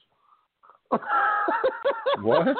I sent you a message on Facebook as you sent me that message. Did you? Yeah, but it's not going through for some reason. Whoa. It keeps saying error. Damn. I figured out a place to watch the show is on right now, and you can watch it with English commentary too. But I don't want to say the link over there. Yeah. No. I got kicked off last time. I think you got it right now. You think we're gonna get a new champion? How you think Shiozaki's gonna lose? I just don't see what's left for him to do. I think it's part of it. Like it's just taking out the legend. Okay, so I guess let me say this then. If there's Tender, he looks tight as hell. If you have Shiozaki win, then what does he do after that? Oh my God, Akitoshi Sato just smoked Kinya Okada. Kitty Okada. We're live, pal. This is already on. And this is Stiff Noah at its finest. Oops, I hit the wrong fucking button. Trying to full screen this bitch. Don't click on the link that shows the English commentary because that one's been suspended. Ah. So. Uh-oh. I don't know what this dude's doing on his computer now. This guy's running some program. Wait, are you watching like a screen-on-screen type of thing? Yeah. That's weird. He's doing a screen cap, and he's doing all sorts of like coding and stuff. I don't know what he's doing. That's crazy. Yeah, I'm watching like Hackers, the movie. Big Bad Angelina. I guess that's just kind of my thought is like, is there anything for him to do after if he beats Muda? Well, yeah, lose it to Kano. So you think that? I mean, and I'd be fine. Excuse me, I'd be fine with that. I almost feel like what they're doing is they're waiting. No, you know what they need to do? He needs to drop it to the ace of not Congo, but of course Los Infantes Terribles Shotaro Oshino. Which I know makes no sense, but that would just because he's pretty much murdered in all Japan. So. Oh, they got a new ring too. Okay, so the English link does work now. If you want to watch these awful British guys do commentary. Yo, British. He's testing the character now of Kinya Okada. Willie Obima. Keep the women scream. Obima. Yeah, these guys suck. Japanese the way to go. Sweet, I could listen to more Jim Cornette. Well, why? Yeah, you can podcast it. Akitoshi Saito dominates Kinya Okada as stiff as I prefer it to be. Thank you, old man Saito, for beating the shit out of him. So does the Bima have like 90 different screens? Like, how do I even find? There's like an old woman boxing, Rise 131. Yeah, that's a whole. Bima's a network, like Xfinity. So then all I search is NOAH? Yeah, but you got to pay for the pay-per-view then. Why? You just said it was free. It is on that link I sent you on Facebook. Wait, the Russell Crowe movie's on a Bima? NOAH Promised Boats is the new title. With subtitles. Higher Ground. Budokan Live. Oh, Yuka Sakazuki is on here. Yeah, the picture with Sakazaki on there. Yeah. Kinya Okada. It says watch now for free. Really? Yeah, well, dude, why is that's cool. Fucking the dude from DDT is MMA fighting again. Yeah, Shinya Aoki, I saw that. I was like, whoa. Shinya Aoki versus James Nakashima. That's kind of cool. I'd watch that. He's not even the main event. Do you think Dino comes out and tries to kiss him? Maybe. Makes him lose a legit shoot match. And then it sets up like Peter Pan 2021. Even though they wrestled at the last Peter Pan. I don't know. I'm all about companies working with other companies. If WWE had to just randomly pick a company to work, the most egregious, outlandish company, who would it be? Big Japan. Or Freedom. Daisuke just walking down. No, Freedom's fuck it. So we get Masashi Takeda trying to stab somebody. So you want to see him and Miz in a death match, huh? That's all you want to see? Yeah. Bastard. Oh, that'd be great. He died. So Ryan's predicting new champions. I'm predicting, hope not, but like you said, Shiozaki's got to lose sometime, even though, again, after he loses, what is he going to do? That's the only question there. So we shall see within a couple of hours here. Of course, you can purchase NOAH Back to Budokan on Fight TV there. I believe it's only $19.99. But we're also two young lions right now too. Yasutaka Yano and Kai Fujimura. So this will be fun. Nice. Also, don't forget, just also in a less than 24 hours, I believe, about like 20 hours, twitch.tv/WrestleCast Radio Pro Wrestling Summit. What, week 3 of the S1, correct? Yes, sir. Don't forget to also purchase your S1 Tournament Shirt 2021, a tremendous red shirt with the awesome S1 logo, checkered flag, and all, designed by 1/2 Pints, formerly of the Strong Style Media. I'm sure we're going to do a pop culture sometime soon. I think he's been trying to reach me for over a month. I apologize, Kyle, but life is busy. I'm so sorry, but I'll be chatting with you soon there. But also ProWrestlingTees.com/WrestleCast. 9 designs, Ryan. We're allotted only a few, but we got 9 because we be selling shirts. Thank you for that impulse sale over by Pro Wrestling Tees over on Super Bowl Sunday. I believe we sold about 6 to 10 shirts there, so that is awesome. Thank you, the fans and listeners, for the support. Fred Durst, especially you sexy mofo. Also, don't forget to wherever you pod your cast. We got to work on this, Ryan. You have to search Strong Style Media. Unfortunately, not WrestleCast Radio, unless you see the big orange S there. But Strong Style Media, please review and rate the show. That tremendously helps. We are within the top 150 wrestling podcasts on Apple. So please, any and all in all of our groups or friends, you don't even have to have an iPhone. You could just create a random Apple ID account. Just takes a few seconds. Leave a review. that'll hopefully help get our numbers and get some more people, since we are definitely reaching upon the big 80,000 listen. Yeah, I said that. What? Get on that blogtalkradio.com /Strong Style Media, or again, wherever you pod your cast, Apple, Spotify, iHeartRadio, Podbean, not you, Stitcher, because you suck, even though I listen to you for everything else. So again, Strong Style Media, type that into your Google machine. Please rate, review, subscribe, download, share at WrestleCast_SSM over on Twitter. I'm just happy I got 2 days off. Also, we got NXT TakeOver on Sunday. We were going to preview that, but I am tired. Ryan, what else do you got, sir? Tomorrow night, Kento Miyahara and Katsuhiko Nakajima is one of the big matches. So everybody who's into the S1, also Go Shiozaki Kano, Suwama Konosuke Takashita, and Takashi Sugiura versus Kota Ibushi, all with A block action. And then in the B block, Ben K versus Will Ospreay, Eita versus Naruki Doi, Ilya Dragunov against Kaito Kiyomiya, and Adam Cole versus Kaito Kiyomiya.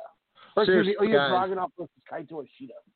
These matches are a tremendous watch, but what makes them is Ryan's commentary, his interactions with the fans over on the feed there. But truly, some really, really great matches where you're like, holy shit, this is going to be this is a different league, It's not something, that we can easily watch, but definitely give it a watch over on twitch.tv/WrestleCast Radio. Get the archives, but also live every Friday, 10 p.m. Central Standard Time. It's an awesome watch. You can always put in your 2 cents. It's a fun, volatile, friendly crowd over on the chat there. And again, Ryan doing tremendous work.